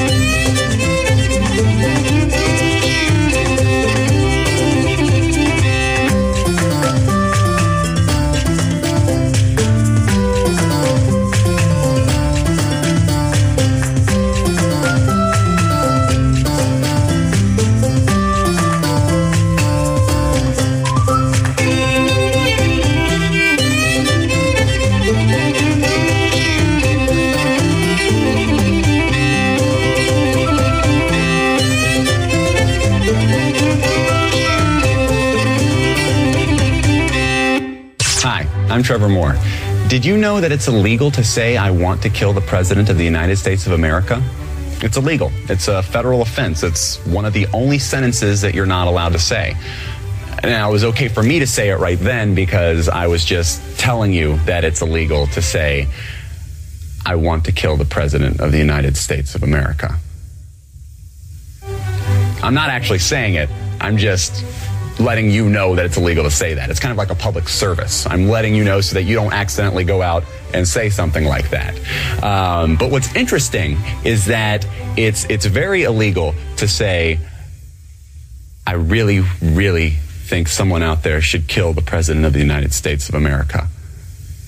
That's illegal. Extremely illegal. Very, very illegal. But not illegal to say with a mortar launcher. Because that's its own sentence. It's an incomplete sentence, but it may have nothing to do with the sentence before that. So that's perfectly fine, perfectly legal. I also found out that it's incredibly illegal, extremely illegal to go on television and say something like the best place to fire a mortar launcher at the White House would be from the roof of the Rockefeller Hewitt building because of minimal security and you'd have a clear line of sight to the president's bedroom. Insanely illegal. Ridiculously, recklessly, insanely illegal. Yet even more illegal to show an illustrated diagram. Insanely illegal. Ridiculously, horribly felonious. Because they will come to your house in the middle of the night and they will lock you up. Extremely against the law. One thing that is technically legal to say is that we have a group that meets Fridays at midnight under the Brooklyn Bridge and the password is Sic Semper Tyrannis. We're gonna play now.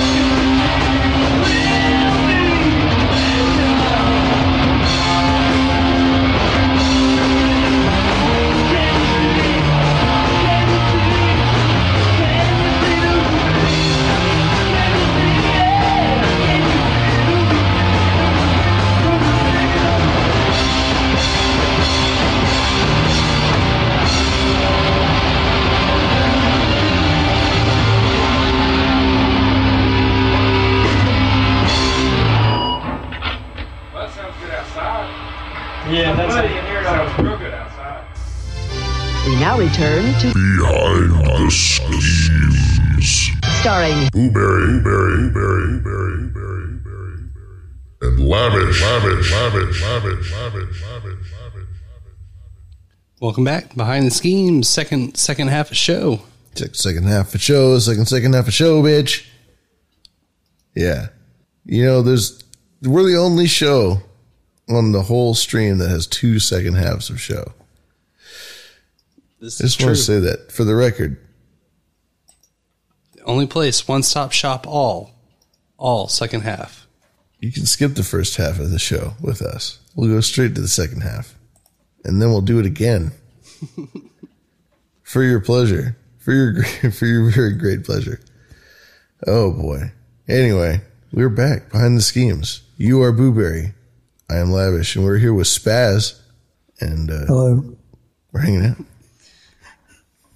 And that last track was actually a local West Virginia band named Damsel. Sorry, and Spaz. That was you playing bass on that song. Beautiful downtown Pineville in Williams' bedroom on a boombox. It doesn't sound. I think that one has a little more clarity than some of the 4-track stuff. Honestly. Yeah, the 4 tracks is you had to record 3 and bounce it to 1. And anytime you wanted to add any more than 3 things, you had to go back and play the bounce track, record on the 2 tracks that are left, and then bounce that back to the 4th track. So you keep losing quality as it goes. Yeah, and control. And the 4-track, as you've heard it, it's got a lot of stuff. It's got a lot of solos, a lot of vocals, a lot of drums, a lot of... Nope, but that one was just raw right there in the bedroom. We're not a foot away from each other. That's why it's so much feedback. Mm-hmm. How many bands did you play with? And also, was there one band that was your staple band that you played with? Oh my gosh, how many? That's a good question. I'm sorry, we have to. 1, 2, 3. We have to stop you there. And as a bassist, or as many things, or just one thing? Started out as guitar, switched over to basses after my cousin had quit. He played bass, Randall, when it gave me the name Spaz, and all of us played instruments. So we actually at one point had a band called Tempest, and we like to really mess with the drunks. So we would do one set playing what we normally played. We'd come back on the next set, and our guitar player would be on drums. I'd be on a guitar. Our drummer would be on another guitar. It's like musical chairs. Musical chairs. And then the next one would come up, and we'd all play another different instruments, and they were all like, wait a minute. So... what was there was one song that you guys did this to in the middle, Radar Love, right? Golden Earring. Good memory. I don't think I've told you that lately. Maybe I have. Yeah. The little part of Radar Love where it all winds down right in the middle. It does all the big solo and everything and then stops and then it comes back in with the drums that the little... And then it starts picking up again. We'd get to that part, and we would just stop. And we wait. And we will wait until everybody starts moving off of the floor, off of the dance floor. And then the drummer would, wait till the last one just kind of steps foot off of the dance floor, and he'd go... And everybody all just awkwardly go, Play mind games with them. Draw them back in. Oh, yeah. Drunk West Virginia. It's not hard to play mind games. It's I've played in a band on and off most of my life, and I can say that there's a lot of it's a fascinating experience when you have people who finally get in the groove of dancing. If you're playing live music and you've actually got dancers, people that are dancing to your music, it's an interesting chemistry that is created that's unusual, because on one hand you have what you've rehearsed, you have what you play, but then on the other hand you've got these dancers and you have to engage their energy So you have to lengthen the song, or you have to sort of like play with at a quicker tempo, or just, you know, extend it in some weird way that you've never extended it before. Mm-hmm. And then there's what you're talking about, which is you're consciously letting that energy peter out. You're giving them that opportunity to kind of get off the dance floor. And then you have it in you to bring them back again. And that is a dynamic energy for a band to have, for anyone to have, given the circumstances. I don't know if maybe these West Virginian audiences are dancers. Is there a lot of dancers that are coming to the shows? No, it was just sort of an awkward flailing. Well, that's dancing. It's not about the quality, it's about the quantity. How many of them are flailing? Oh, yeah. Yeah. We always had a full floor. Well, that's what matters. It was even more interesting because this was the age of clubs there probably liked Cocaine and Freebird and a lot of stuff like that. And we were playing Dokken and Judas Priest. So there was that little dynamic going on. It's like, what is that? What are they playing? And it's really loud, but I like it. but it's not Lynyrd Skynyrd. Well, I got the list of bands in front of me: Legend, Tempest, -4, Ecstasy, and Damsel. That's 5 names, I think. Unless yeah, was it? Well, that's just the West Virginia side. Yeah. Nice. And I guess out of all that, Tempest was probably the biggest with the record and everything. And the concert in the Huntington Civic Center. Same place Bon Jovi played. Yeah. So you played at this big major venue and you got a record deal. It was not a record deal. It was, they were having the local rock station was having a record contest, and they wanted to do a thing for the homeless. And they called it the First Step Project. And the first step was to raise money for all the homeless and everything. So they had all these bands send in submissions, and somehow they were connected with Epic. So somebody at Epic Labels went through all these songs and picked 10 or 12, I forget how many's on the record. And out of those people that were selected, their songs got put on this compilation album. And then we got to do a concert connected to that. So it's a very eclectic, odd sort of album because there's everything on it. And the song we thought was our best song was not even the song that they picked. They picked the slow song. That's a bitch. It's a bitch and a half. Yeah. And we had to edit it to fit it within the 3 minutes, so it's actually got a short solo in it. Oh, damn! But it's still got on there, and it was really cool to, we were first driving up to do the concert and hear your song on the radio. It's pretty cool. Yeah, that's awesome. Yeah, FM 105 is to broadcast over the whole. Well, you can get it from Huntington all the way down to Wyoming County. So it was a powerful station. Yep. Lots of fun. Great.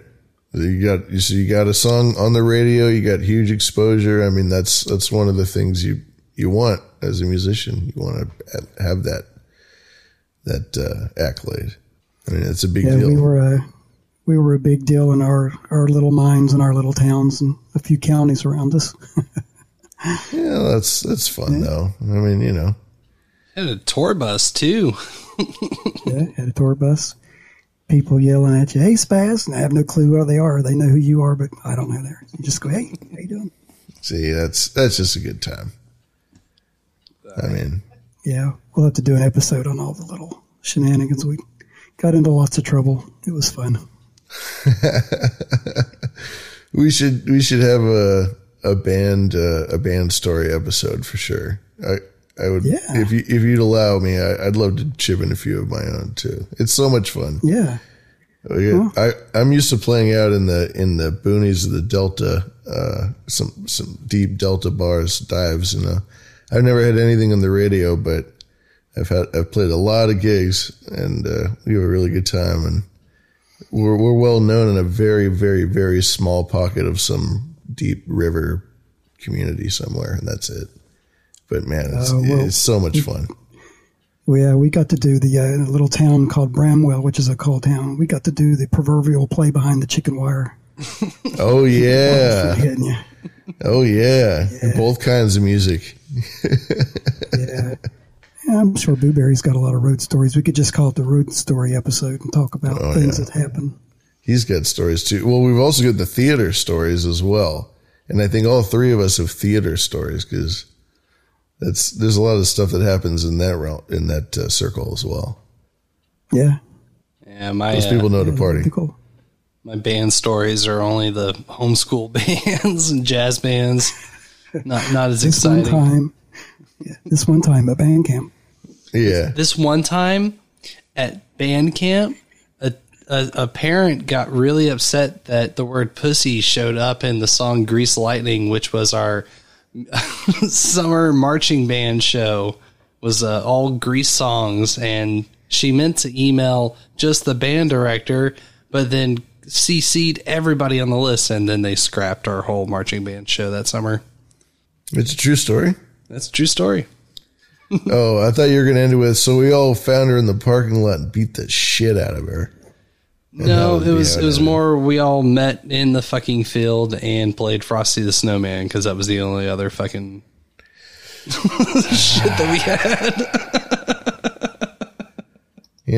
Some people just don't want anyone having any fun. The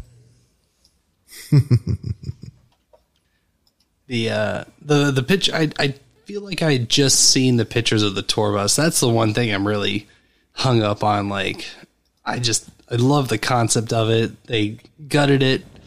They stripped all the seats out. They welded in bed frames and had a whole stage that was built to fit in the back of the bus, and they built compartments in.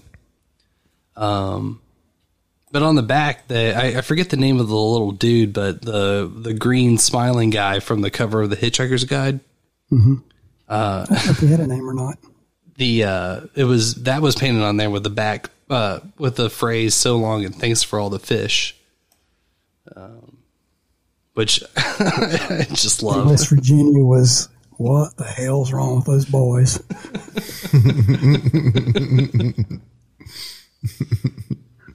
What's on the back of that bus? What's that mean? That reminds me of King of the Hill. That boy ain't right. That boy ain't right. That boy ain't right. Bless his heart. There was something I wish I could remember. For your dumb shit. Yeah, exactly. There was a situation not too long ago. I wish I could remember the context, but I quite frankly said, "Bless your heart." Oh boy. Them's fighting words, dog. You don't want to sling those words around like that, you know what I mean? You get in trouble. Fucking two fists up right there. Bless my what? Bless my what? What the fuck did you just say to me? And then it just escalates. Well, I do have this one clip for Sir Seat Sitter that I'd like to just throw out here because I found it damn near an hour and a half before we started tonight. But when you hear something like this, you can't just let it up. Now we have the Snarly Yow. Some call this the Vanishing Dog, the Black Dog, or even the Dog Fiend. Whatever people in West Virginia call it though, this phantom dog has been seen by a lot of people. It's described as large, black, and teeth-bearing, appearing in front of people's cars on the dark mountain roads, but when they hit it and get out to check, the dog has disappeared into thin air. It was first sighted in the early 1800s, where it would chase people on horseback, in carriages, or donkey carts. It has continued this habit into modern times, only now it can be seen keeping pace with cars going at 55 miles per hour. If be told, locals don't really know how fast this thing can actually go. Although many people have reported seeing the creature, it has never actually harmed anyone as of yet. This kind of unnerves some people though, who worry, what does it really want from the people it terrorizes? There's some other shows that have been well on the lead for this specific story, like Abs in a Six Pack, Up is Down with Dean Reiner, OBDM. But this just reeks of Dogman through and through. So I just wanted to throw that out there. Another cryptid, humanoid, demon type creature. Like how he's talking in there somewhere on, he's talking about Kanawha and he calls it Kanawha. Oh, okay. That's what the email was about. Okay. Yeah, Kanawha. He says Kanawha. Oh, you're British, aren't you? Yeah, just wanted to throw it out there. Yeah, Dogman shows up in West Virginia. We're Cryptid Watch here. I mean, that's a service that you provide. Thank you, sir. We got to keep an eye on these things, man. I'm looking no, man. One of these days it's going to be real. One of these days they're going to find something and it'll be like, a previously thought extinct species has been refound. Yep, worked for the SEAL camp. What'd you call me? You heard me. Bless your heart. You might be almost 30, but I can still kick your butt. Yes, the next time the listeners hear my voice will be Dirty 30. I'm coming up here in a couple of days. Oh my God, Kev! It's gonna be a new dawn, a new day for Mr. Booberry. Sir Seat Sitter asked if I wanted to do a fill-in for Larry just in case something fell through. And I was like, well, fuck, I would do a show with you and Larry if I could. Yeah, can you go on with him and Larry? Would that be okay? Yeah, I would support that. I would listen to the hell out of that show. God, I love Larry. Larry's great. Smooze up to Sir Seat Sitter tomorrow. Get him on this show. We got to get Larry on this show. I mean, Larry and Mo, those should be like the top priorities. We got to get them on this motherfucker. Grill those sons of bitches. Spaz, are you aware of who we're talking about, these guys? Larry and Mo? I am not. They're just a couple. They got other shows on this thing. Yeah, I haven't sent over that Larry show. It's like a half-hour single person. Definitely not stream of conscious. What's the word I'm looking for? Like, it's, one of them's a half hour kind of monologue. That's Larry's show. And then the other one is, Mo and Adam.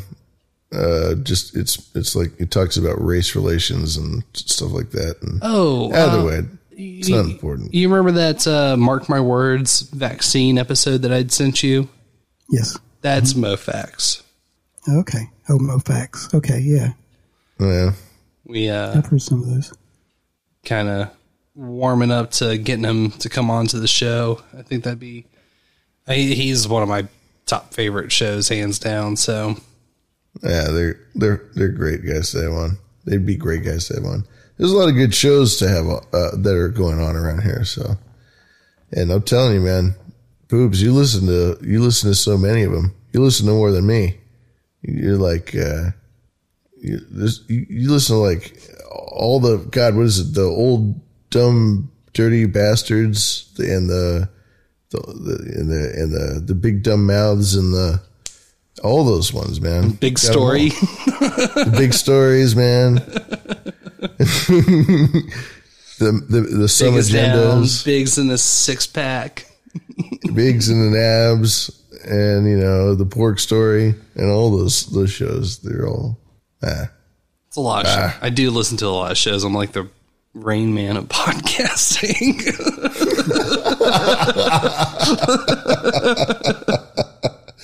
No. Well, I don't know. We'll see.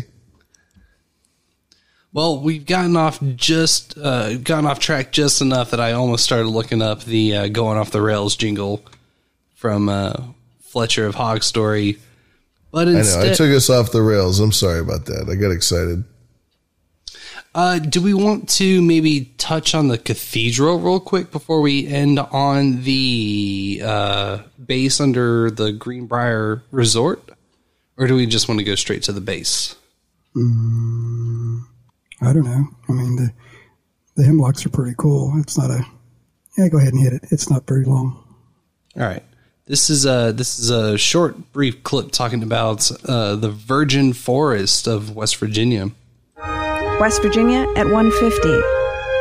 1920, the end of West Virginia's ancient forests. Large-scale lumbering didn't begin here until the end of the 19th century. But soon West Virginia was being lumbered on a massive scale. The timber cut in the peak years, 1907 and 1909, totaled almost 3 billion board feet. Enormous, once-in-a-lifetime trees were routinely cut. In West Virginia were 1,500 working sawmills. What wasn't cut was destroyed by a series of forest fires, in places burning up the earth itself down to the bedrock. By 1920, almost all of the virgin forest had been cut or burnt. It all happened in 40 years. So this is the Cathedral State Park.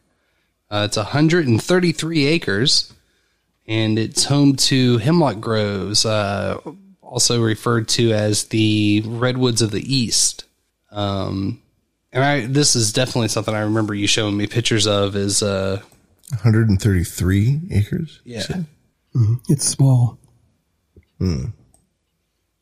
Also 33. But yeah, 133 acres is very small. But these trees can reach up to 90 feet, and they have circumferences of 16 feet or more. And there's some photos where I remember you showing me, it's like you could fit a sizable group of people on the trunk of the tree. It was so large. Yeah, usually you see, when you see these trees, you don't get to see what they actually look like. You see like 10 people sitting on a stump that they just cut down. You'll see those old black and white photos. Wow. I mean, these things were huge, and it's amazing this ancient forest was saved. And to think that, everything was like this at one time. And now, there's barely a tree you can get your arm around anywhere. I mean, even hiking the most remote mountain in West Virginia, there's no big tree. Man has been absolutely everywhere and cut everything down. It's surreal to think about what it must have been like for those who crossed over and came to this land first, and seeing just the overgrowth, just that incredible, the trees and everything like that. It must have just been mythical to them. That's sad. I'd like to go. Bad. I haven't been to this area before. Yeah, we definitely need to make a road trip. There's lots of things we can go up there and see pretty easily. Well, don't let me know. I'll show up. Sorry, continue. Well, no, that'll be our travel blog web series Patreon exclusive, maybe. Yeah, you're invited, but your friends can't come. Jesus. That's right. He tells two friends who tells nobody. You understand? I got a little thing called Golden Horseshoe. I was a smart guy on history. I can take you and show you some stuff up there. Oh, the Golden... Okay, so you had sent me pictures of the Golden Horseshoe, and it had slipped my mind what it was, but that was the West Virginia History League or award, right? Yeah. I guess that's still on. I don't know. I guess they still do it. It's been around for a very long time. No, you take this great big test and you know it or you don't, pretty much. They send you to the Capitol, and the Secretary of State knights you a Knight of the Golden Horseshoe. Wow. Sir Spaz. Yeah. Well, the last thing that we have on the docket for tonight is the secret underground base that the military had built underneath of the Greenbrier Resort, which the Greenbrier was built right around the same time as the Civil War. And the part that really kind of baffles me a little bit is how much money used to be in West Virginia. Like, I had just read that the highest per capita population of billionaires was actually in Wheeling, West Virginia, up until the late 1800s. And everyone got out of Dodge. And I've been to Wheeling, West Virginia on a tour, and it's it's hard to imagine that there was so much just money there. It's obscene how much money they made off of coal and oil and timber. Right. And then the way they treated the people, seeing how poor they were. It's amazing. Is that the town that's got Millionaire Row? I believe so. Is that Wheeling? Yeah. All the big houses. Greenbrier. What is this town called? I'm looking at it right now in the Book of Knowledge. It says the last president to stay there was Ike Eisenhower. Oh, at Greenbrier? I think these are two different locations. I got a little sidetracked. Yeah. Gosh. I get the wrong Greenbrier then. This castle-sized colonial Greek Roman-looking building in this part of West Virginia, you're like, what is this doing here? Oh, that's it, right? In White Sulphur Springs, West Virginia. And I think, if I remember right, the Emperor of Japan and all these really important people have visited there. Mm-hmm. And like you said, the industrialists getting rich there and highlighting what happens when you have a resource-heavy economy. You get a few people who get a ton of money, and most people get nothing. That's how it is with oil. That's how it is with coal. That's how it is with any raw resource you draw from the ground. It's just kind of the way it unfolds.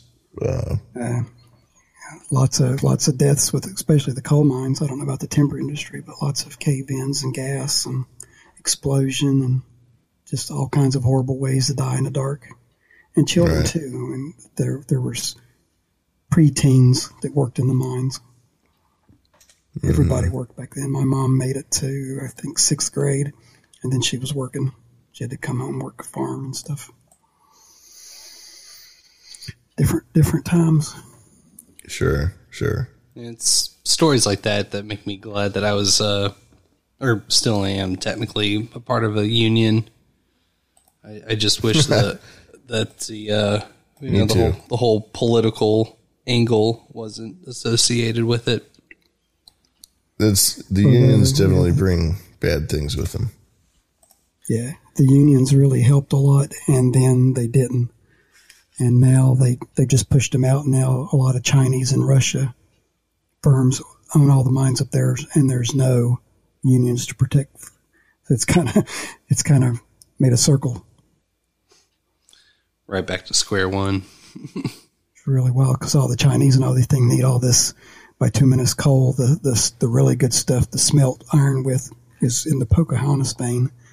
So Chinese come over here and buy up the mines so they can take all the coal back to China.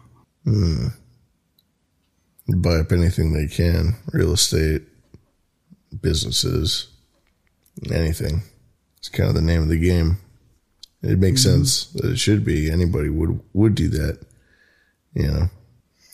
The Greenbrier, that there's something like that for that much money that presidents and everything come to it. It always kind of perked people's interest and everything that we actually, people that lived around there knew, there's a bunker under there. And you're like, you're just a dumb West Virginia, you know what you're talking about. No, there's a bunker under there. We actually had when I was in college, we had a show that we went and did there for some rich people the college took in. And it's a beautiful place. Indoor pools and all this stuff. It's just a beautiful sight. And they were like, oh yeah, there's a bunker under here. Yeah, and they were open about it. Was those people that worked there? The people that worked there were only like one or two people that actually controlled the access. So everybody else worked on the rumor. It was rumored to them also. Sure. So it wasn't actually, yeah. Even the guy that controlled the keys didn't know anything. So the site itself has been sure. I mean, for something as intense as that, if it were the magnitude you're talking about, then it would be like only one or two people that would have real, true access to anything meaningful. But with that, you said the site was as old as the Civil War or as the Revolutionary War? I think, Boobs, you said that. I thought it was Civil War. I know that there was hot springs at that location originally. Yeah, there were a lot of springs in that area. It wasn't revolutionary. Yeah, 1913. Okay, so they came in there around Civil War. They set up a military installation, and then from there it evolved into a wealthy small community of it was industrialists. So when it was they built the resort, and then it was the well-to-do hoity-toity sort of elbow rubbing shit that you'd expect from this sort of money. But it wasn't until after the Cold War that they had to figure out. It was later they built the bunker. Correct. I mean, obviously, the bunker comes later, but the original military installation, there must have been like a camp or a fort or something. Or as far as I'm aware, it was all added after the fact. Yeah. Yeah. There was like renovations going on, and they were adding an additional wing to the building. Cool. And they were looking for somewhere remote because they had the like, in case of emergency, oh shit, we're getting nuked, and we got to figure out what to do with the president and get him out. And it was the money that brought it there. It was the money that was like, we'll build the president a state-of-the-art Cold War underground bunker. The money and the remoteness of it too, because of course they wouldn't suspect Russia or whoever or Cuba at the time to attack some, kind of bumfuck area in West Virginia. In West Virginia, yeah. That makes sense. And of course, they'd always deny it, just like Area 51 and all that. Mm-hmm. And it wasn't just like, you have all these dignitaries and presidents that keep going there, and a huge airfields there, and it's nowhere. Greenbrier is nowhere. It wasn't even until 2010 the WAPO, Washington Post, revealed, wait for it, that 33 building complexes for top secret intelligence work are under construction or have been built in Washington, D.C. and the surrounding area since September 2001. So it's a magic number. Repeat that one more time. What is it? The 33 buildings? 33 building complexes for top secret intelligence work are under construction or have been built in Washington, D.C. and the surrounding area since 2001.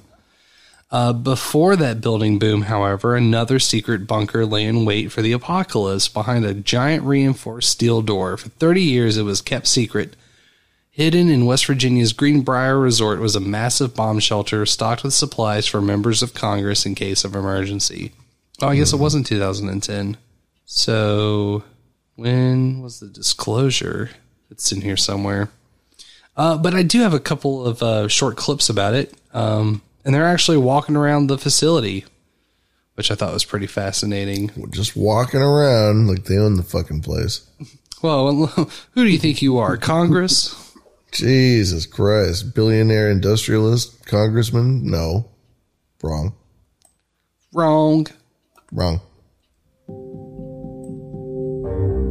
Hidden in plain sight. That was the Cold War mantra for a handful of people who built and maintained for years a secret nuclear bunker nestled deep inside a mountain at the Greenbrier Resort in southern West Virginia.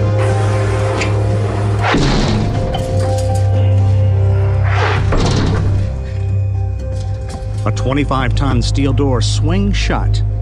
In the event of a nuclear attack on Washington, D.C., some 400 kilometers away, members of Congress would be locked safely inside with enough generator power, food, water, and beds to last weeks. It's a story Greenbrier historian Bob Conti has been telling a long time. This really captures a moment in time, a moment that was filled with a lot of fear. It really goes back to the mid-50s. When, at the flip of a coin, it seemed like the Soviet Union and the United States would be sending bombers at each other. While school children practiced duck and cover, then President Dwight Eisenhower cut a deal to build the bunker nicknamed Project Greek Island beneath one of the most plush resorts in the nation. Congressional members and limited staff would find themselves racing down this hall in the event of a nuclear assault. You have a sense that we're in a big concrete box here, and we're not getting out. I mean, I think that tunnel more than anything else gives that sort of kind of creepy feeling, you know? I just wonder if it's still on the table to take all of Congress and lock them in the bunker. Oh, could we please? That would be cool. That would be the ideal situation. Is it legal to say that? I want to lock the president in the bunker. You know, we did learn during the intermission break that there's certain things that you can't say, and that wasn't included on the list. I don't think so. So, I think it's fair game. And as long as you don't keep it stocked full of baby blood for them to drink, because they definitely don't drink baby blood, then it shouldn't be a problem. Yeah, and they definitely don't do weird shit behind closed doors in fraternal organizations in order to initiate themselves into secret societies that are elitist. They don't do that. Wait, you want me to do what in the coffin? They did what? With the pig? I've got the pig carcass? What? Huh? Look, don't worry about it, Foobs. Just do the thing. Just here, drink this. Yeah. One day you're fucking a pighead at college, and the next you're the Prime Minister of England. Just like that. Yeah, that's a true story. It's an absolutely true story. It is. You can look that up on the internet. That is true. True story. So it was 1992 that it was disclosed. The Washington Post again was the one to report it. And after the story came out, they ended up decommissioning it because what good is a secret bunker if it's no longer a secret? Know what I'm saying? Yeah, I guess. It's pretty good real estate, but yeah, I know what you mean. Here we go. The Greenbrier history. Are you guys familiar at all with Phil Schneider? The name sounds familiar, but I'm lacking the context. Phil Schneider was a guy who was an expert and a professional, like, underground digger, and he could handle, massive machinery that was used on a massive commercial scale, industrial scale for the government. And he dug underground bunkers for these guys all the time and did it through the 80s and 90s. And a lot of the stuff that he talks about is in the middle of nowhere, obviously, but in New Mexico is them just tunneling out huge chunks of land for these bunkers out in the middle of nowhere in New Mexico. And his whole thing is he accidentally dug into what was essentially full of gray aliens. He dug into this sort of like filthy, disgusting alien pit, and they shot him and he shot them. He had a pistol because he was working for the military. He shot one or two of them dead, and they shot him with a beam of energy, and it kind of like it injured him severely, and he shows it when he lifts up his shirt at his lectures, how like they melted his body with this beam shot. And he went on to talk about it for years, and he did these lectures, and he just talked about his experiences digging these massive underground military bunkers and his experience with aliens. And he's one of the more fascinating characters I find when it comes to this sort of thing, because when you look at his lectures and when you see it, I mean, he really is injured, and he talks about exactly how it hit him, exactly what it injured. It took out his hand, it took out a part of his torso and a part of his stomach, and I mean, it really messed him up.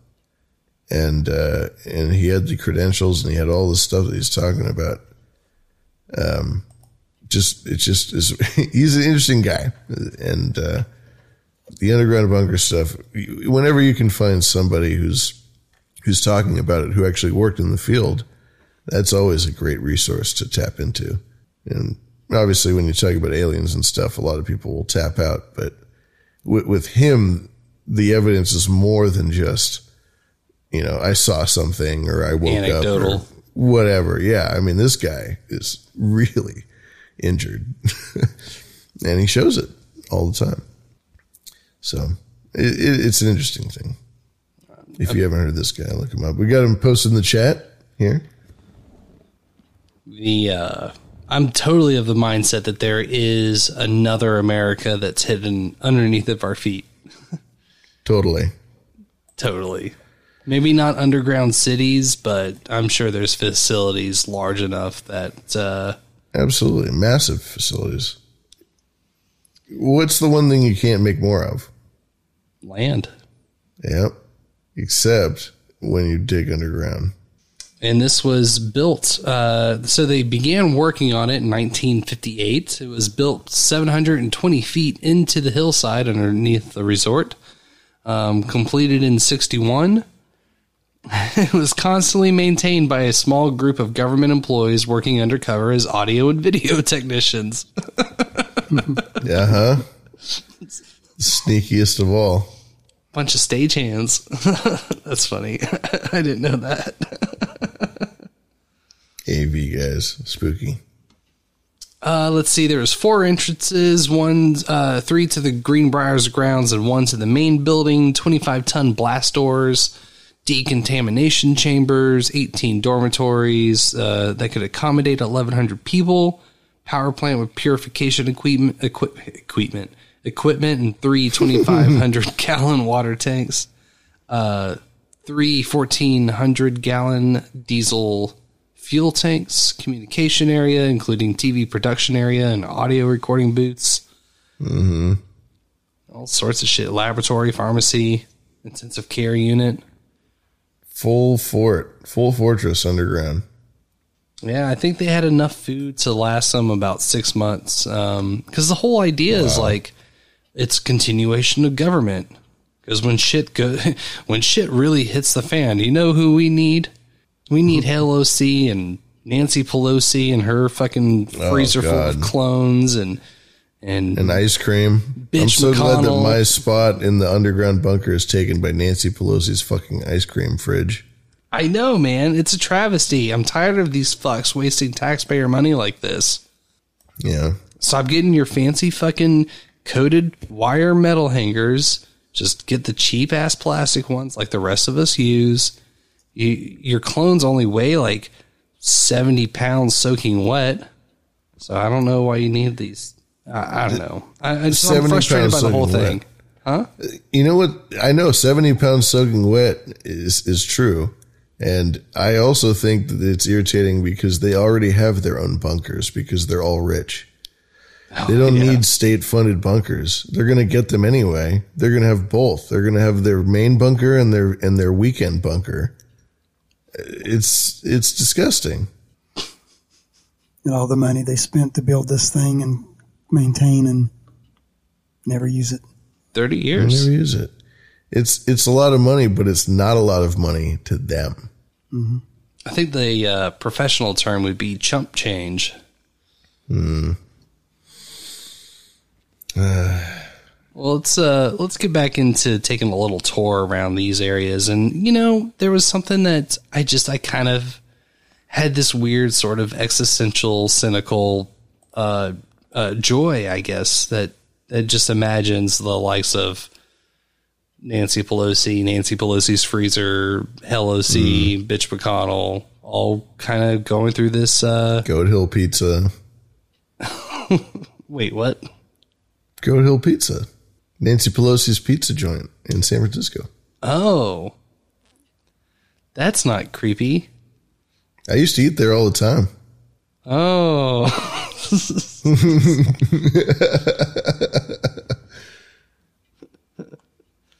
A lot of iron in that pizza sauce.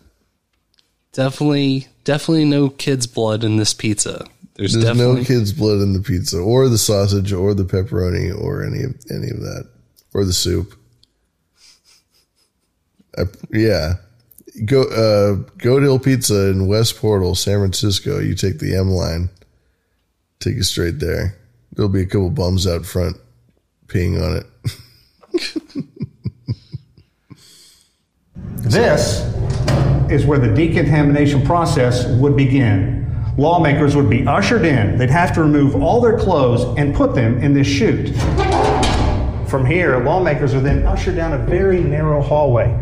They're stripped naked, and now jets of water are blasting them as the decontamination process continues.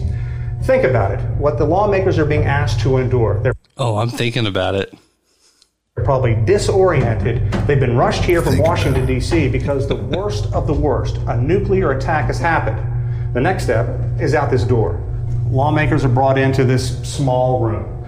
They are given fatigues, some ivory soap, Vitalis for their hair, and some other toiletry items, and then they are prepared to stay in this bunker for who knows how long. The cots, the mattresses, the hospital, the intensive care unit remain just the same as they did in the early 1960s. The Greenbrier kept prying eyes away by placing high voltage signs on massive doors that served as the entrance to the bunker. I can remember stumbling upon this once back in the secret days. Former President Eisenhower's goal was to keep the legislative branch of the U.S. democracy up and running. I think it's pretty clear that the Capitol building probably wouldn't be there anymore. But the point was, we as an institution are here, and I think the goal is to prevent anarchy from breaking out across the country. It remained a closely guarded secret. Only the Speaker of the House of Representatives and the Senate Majority Leader knew about Project Greek Island. That is, until the end of the Cold War. In 1992, the Washington Post revealed the existence of the site. Once the cover was blown, the government decommissioned the bunker, and today, tourists pay to visit. Every nook and cranny in this bunker is filled with history, but I think I'm most impressed with just the story. The fact that this bunker was maintained in a state of readiness for over 30 years. It's burned up. I think we should just go put them all in there and see how well it works. This is just a test run. Yeah, just fuck yeah. Just Come a back quick and check try on you in 6 months. with your bar of soap. All I can think of is like Fallout with the vaults, but it's the ones with all the cannibals inside. It's some social experiment, you know. It's not just a straight vault. They're just like, oh, we also put in crazy gas. That's where they're storing all the alien stuff and all the DNA they took from you when they gave you the polio shots too. If you remember X-Files. I always figured they were keeping it in that place in Norway that they always talk about, that seed bunker. Yeah. Well, apparently this is being leased out by a who was it? It was a data company, CSP IP or CSX IP. So they're going to build a bunch of servers in there? Yeah, let me I lost it. I'll have to come back around to it. I was looking up the company, but I couldn't wasn't having much luck. Oh, here it is. It's used as a data storage facility for the private sector. Yeah, so they get demilitarized and they get sold off to the private sector. Which is then probably working under contract for the military. Probably being funded by it in some indirect way. Yeah, you're totally right. I'd love to see.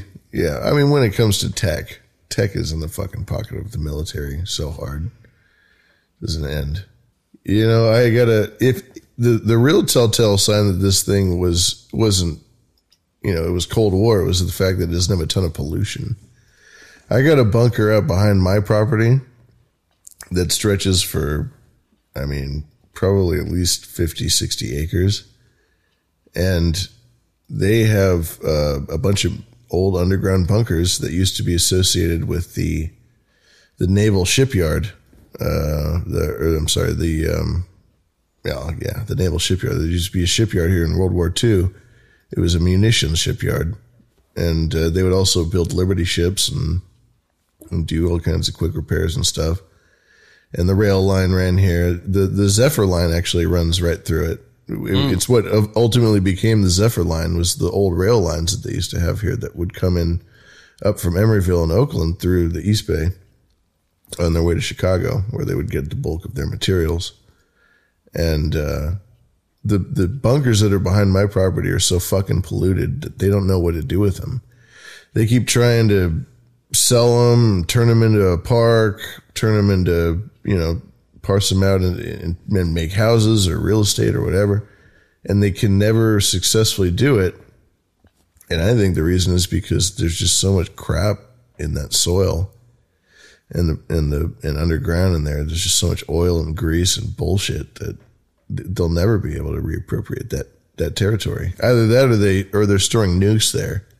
It can only be one or two of those things or something in that line, So when you can sell a bunker to the private sector, then it must be pretty new.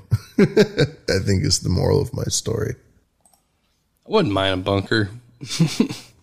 Yeah, I know, right? It'd be cool to have. Well, if anything, I think this story sort of cements for me that West Virginia might be some good bug out territory.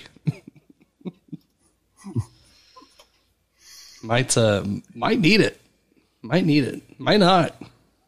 It might not, but it might. In LaGrange. We'll bug out. Every place needs bug out. Yeah, that dude that wasn't the Unabomber. What was he? Did he bomb the Olympics in Atlanta? Can't remember his name, but he hid out in the hills here in North Carolina for years. If he'd been smart, he'd went to West Virginia and never been found. Right. You think? You think you really truly would never? He could really do it up there. Yeah, I think so. I mean, there's some relatively remote areas. Nice. That'd be incredible to do that. And I don't think you need to necessarily cross through too much of, like, I can't, how do I phrase this? Is West Virginia like on the main path traveling up and down the East Coast? Like if you had to get from Virginia to New York, right? I'd say most often than not, you'd stay closer to the east side, like you're going up through DC, right? Yeah, 77's the only main way to go up through the state, really. Yeah, so I don't really see there being a ton of traffic going through there. No one, I don't know how to phrase it. I don't think anybody really gives a shit about the state. They don't. No. They're building this huge thing called the Coalfields Expressway right now. That cuts the part they've done right now cuts our time going into the old home. Yeah. I don't know, half an hour maybe. I mean, they're decimating whole complete mountains. I mean, they're tearing out complete mountains to put this little 4-lane road in for nothing, for nobody. For nobody. It's so weird. And it's huge. I mean, it's just the scar. It's just as ugly as could be. Next time you come in, we go up there, we'll go that way, and you would just not believe it. That's awful. They must be anticipating some sort of like a massive migration there. Is that? There's something else going on. Would you, with all the stuff that's going on with people moving around out of a lot of coastal cities, would you be afraid that West Virginia would be at risk in the same way that, like, say, a place like Austin, Texas is, of getting just bombarded by a bunch of people moving in? I don't think so. I don't think the infrastructure is there. That main road is there, but everything else is really old and falling apart. I mean, there's businesses and things just leaving by the droves. There's now something, was it Charleston? I'm trying to think of what it was. A big pharmaceutical company just left, and it put like thousands of people out of work. And they actually have started a program to, I think it's $10,000 bonus to move to the area to do telecommuting. And they give you so much outdoor credits or equipment or money to do rafting or whatever else too. But they're using all this money and everything to lure these tech people into the area instead of doing anything to save the jobs of the thousands of people that actually live there now. Sounds like they're trying to plant liberal seeds or something. Yeah, Yeah, offer that an sounds incentive kind to of something mistake. that doesn't exist. And there's some rough parts. I couldn't never, like, just thinking about some of the people that I know that come from super liberal areas like New York, and seeing their reactions when we hit places like Wheeling and Morgantown, like, not to rag on them. Those are big cities. Yeah. Well, West Virginia terms. I suppose that's true, but like, I mean, not to be a dick, but they're kind of disgusted. Like, they're all freaked out. They can't find anything that they want there. Any sort of quote unquote modern comforts. I mean, I don't know what you remember, and we still see it now going up there, but you could drive down one of our roads, through one of our hollers, and you'd be like, oh, look, there's an abandoned house, and then somebody walks out of it. Mm-hmm. That there's somebody living in that structure, and it's ready to fall down now. That's all they got. They can't do anything else. They have no way, no money, no place to do or fix. I mean, they're just trapped. There's a movie, and I didn't pull any clips. It's worth a watch.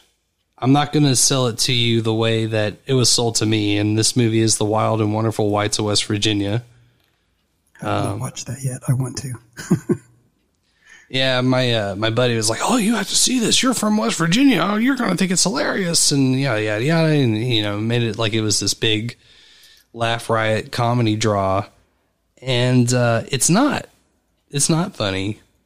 There's definitely humorous things, but when you see the lengths that these, and it's not just like these people, it's generations after generations, like to see the brinks of where they've been pushed to. It's really kind of heartbreaking at times.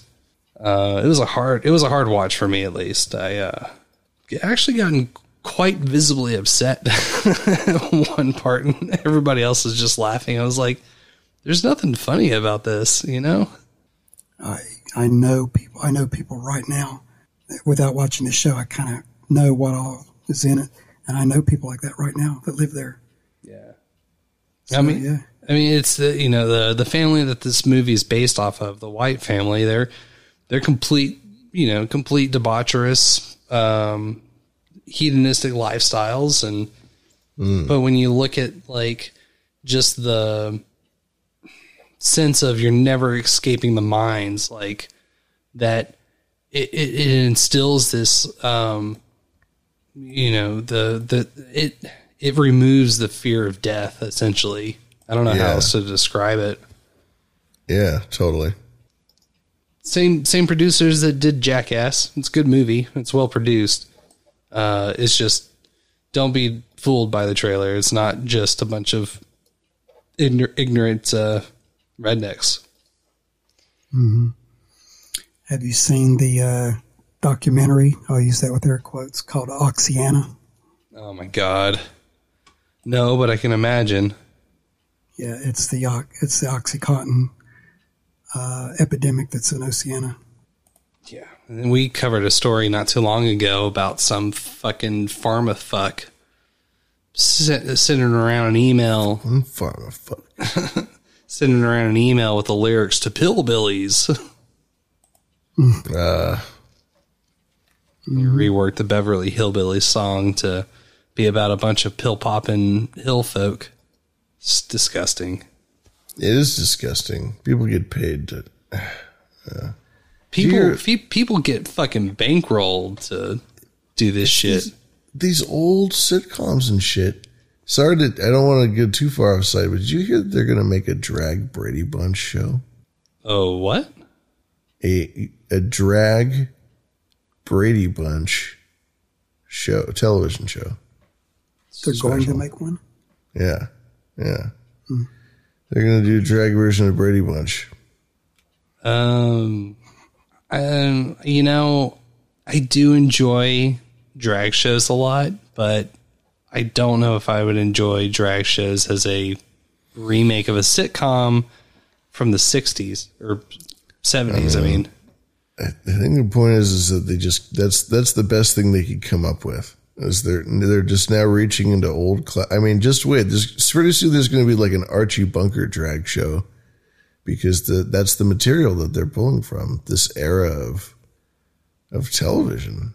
It's fascinating. It's fascinating to witness. As you know, these things, stuff repeats, fashions repeat, styles repeat. I think that everybody's trying to go to some weird. This is like a 60s thing. We're all in the 60s again. There's a weird political correctness, and there's like a counterculture that's really fun, but it's really rejected because the main culture is like so politically correct about all their shit. And if you do tap into that, if you decide to be politically correct, if you decide to be a company man, then you can make a lot of money and you can make a good living for yourself. And you could partake in the social experiment of just being able to shit on people for not being part of the narrative. You know what I mean? You know what I'm saying? That's all they got. It worked the first time. They can only assume that it'll work the second time, I suppose. Things repeat. Everything's a cycle. It's fun. We'll see how we look back on this time. It'll be fun. Wow. Just lazy. Come up with your own thing, people. It's true. It's very true. Well, I got, this is my last Greenbrier clip. We'll kind of bring it back around and wrap up for tonight. I don't remember what they say, but it's short. This remained a secret for more than 30 years, and that leads people at the Greenbrier to wonder, what else is out there? I think 9/11 changed everything. So whatever happened after 9/11, they could have dug a whole bunch more holes in the ground after that. And, we don't have a need to know here. The man who ran this for years and years, I remember he said, when you're out of the loop, it's over. Out of the loop. When you don't have a need to know anymore, it's over. It's a big club and you ain't in it. It's after 9/11 too. It's just like, new dawn, new day. I don't know if you got the memo, but it's fucking over. Yeah, he kind of sounded like he went a little truther there. I'm not going to lie. Like, that might be my preconceived notions that I put on top of him. Hints on it. Yeah. Oh my God. It is. I have a super short anecdote that I want to share that is kind of not related to anything that we've talked about, but it sort of is. We went to a Harry Potter trivia last Thursday, and I don't like Harry Potter. I've never really cared for Harry Potter. Mm-hmm. But, I went to be supportive. Mm-hmm. They got to the last question, and it was, what was Snape's last 3 words in the book? Professor Snape's. And they couldn't remember. And I'd made a joke. Actually, I wasn't joking. I'd made a quip. Bush did 9/11. And they wrote it down. When they went to go read out the answers to everything, the homeboy fucking read out our team's answer, and I just effectively red pilled a whole bar. Except everybody was cracking up. They thought it was pretty funny. I was like, nice. This is surreal. It's like, I would love that. I wish I had recorded it,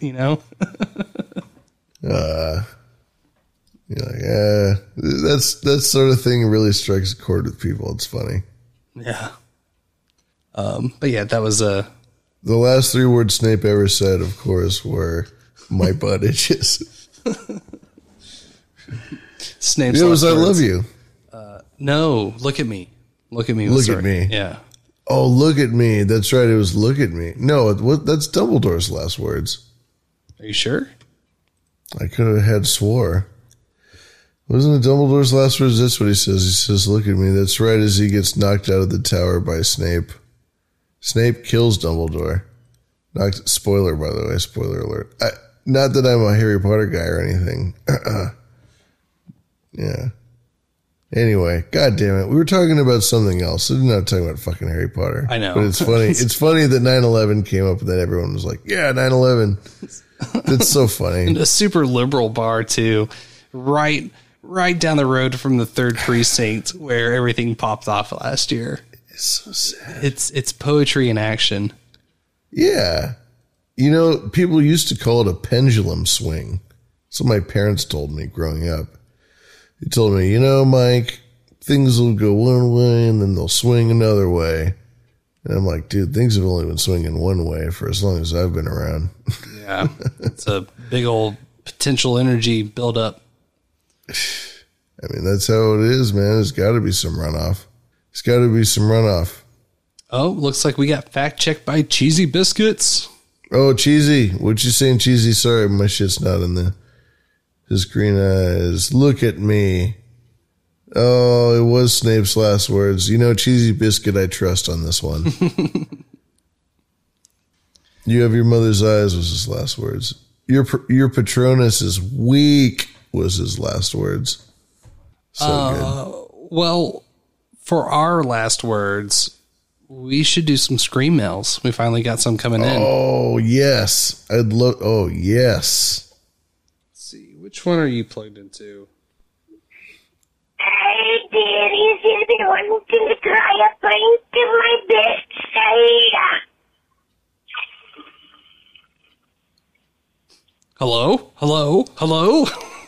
I'm going to need you to send that one to me. That one's a special one. That's a good one. That's a winner. Oh, I love that laugh there.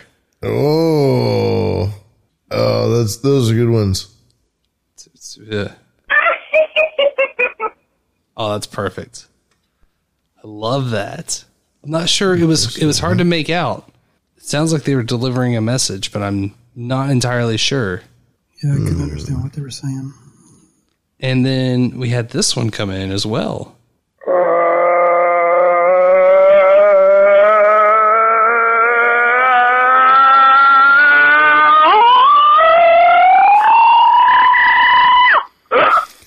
Damn. Fucking highway to hell, that shit. Oh, yes. Oh, yes. So good. Highly commended. Man, those are some good ones. Hell yeah. Well, unfortunately, we didn't get an answer to why. Yeah, we did. Oh, well. Dark Lord RK says, play the link you posted. What link did you post? I can't see a link. Google. Oh, you need to. I'd already told you that I didn't see the link you posted. Where did you post the link? Sorry, I'm reading the chat here. I think I need access. I'm going to do that. What is this link? Did you send you the link and not me the link? It's been crazy. Posting up here somewhere. If it's the Google Drive one, I got to need access to when I tried it earlier. Ah, here we go. Okay. I got you. You need access, so you got to go click the share, and then you got to hit the tab where it says let everyone see it. I've done this myself. Google sucks. Fuck's sake. The only access that you need to get into our screen mails is to call 612-263-7999 or SXXY. We'll play it on the next show. That's right. I think Big thanks to our screamers, by the way. Oh, fuck yeah. Bing, bing, bing, bang, bong. Hit him with that Mario coin, son. Well, I think that wraps it for tonight's episode. Covered a lot of ground. A lot of wild and wonderful West Virginia. Mm-hmm. We covered a lot of ground in West Virginia. I want to thank Spaz for joining us tonight and sharing some stories, sharing some insight, sharing some knowledge, all things that we greatly appreciate on this production. If you want useless information, I got it. And if you want useless information, you got it here at Behind the Schemes. That's what we do. We deliver useless information. Spaz, I have to ask, did you enjoy your time here? Did you know what we were doing? I did enjoy it. I just hope everybody else does. It's probably not a subject a lot of people have interest in or even any knowledge of. You'd be surprised, my friend. This sort of thing, I think, interests a lot of people because it's interesting as hell. And we thank you very much for coming and talking about that stuff here. So thanks for coming on. Yeah. It's nice meeting you, too. Good to meet you officially, yes. Mm-hmm. First podcast is in the bag. That's right. You got a whole rig? You got like the arm and everything going? I do. I have an arm and a couch. The best rig of all. Any more prone and I'd be asleep. Perfect. Well, thanks, man. And I think my witching hour is right around the corner here as well. So it might be time to wrap this motherfucker. What was this one? Ooh, we got some Dark Wave. I love Dark Wave. This has been another episode of Behind the Schemes, episode 55 for July 27th now. One more day into the Dirty 30. Go to loveislit.com, behindtheschemes.com, SCH3M3S. Hit us up there. Shoot us an email, behindtheschemes@protonmail.com. Come get some. That's right. You send in a little biscuit, a little $2 treat for Boo Berry's birthday. You know, he's turning the Dirty 30, and he just lit Carrie Underwood's face while she blew harp. So he deserves it. Okay, I did. I lit the fuck out of her. She was so lit. She was like, shit, man. She was mega lit. I was like fucking hot lit. Mm-hmm. Oh, yeah, baby. Oh, give it to me. Sugar. Well, until next time, I've been Booberry Mothman of the Miniocalypse. And I have been Lavish. I am not Sir Lavish.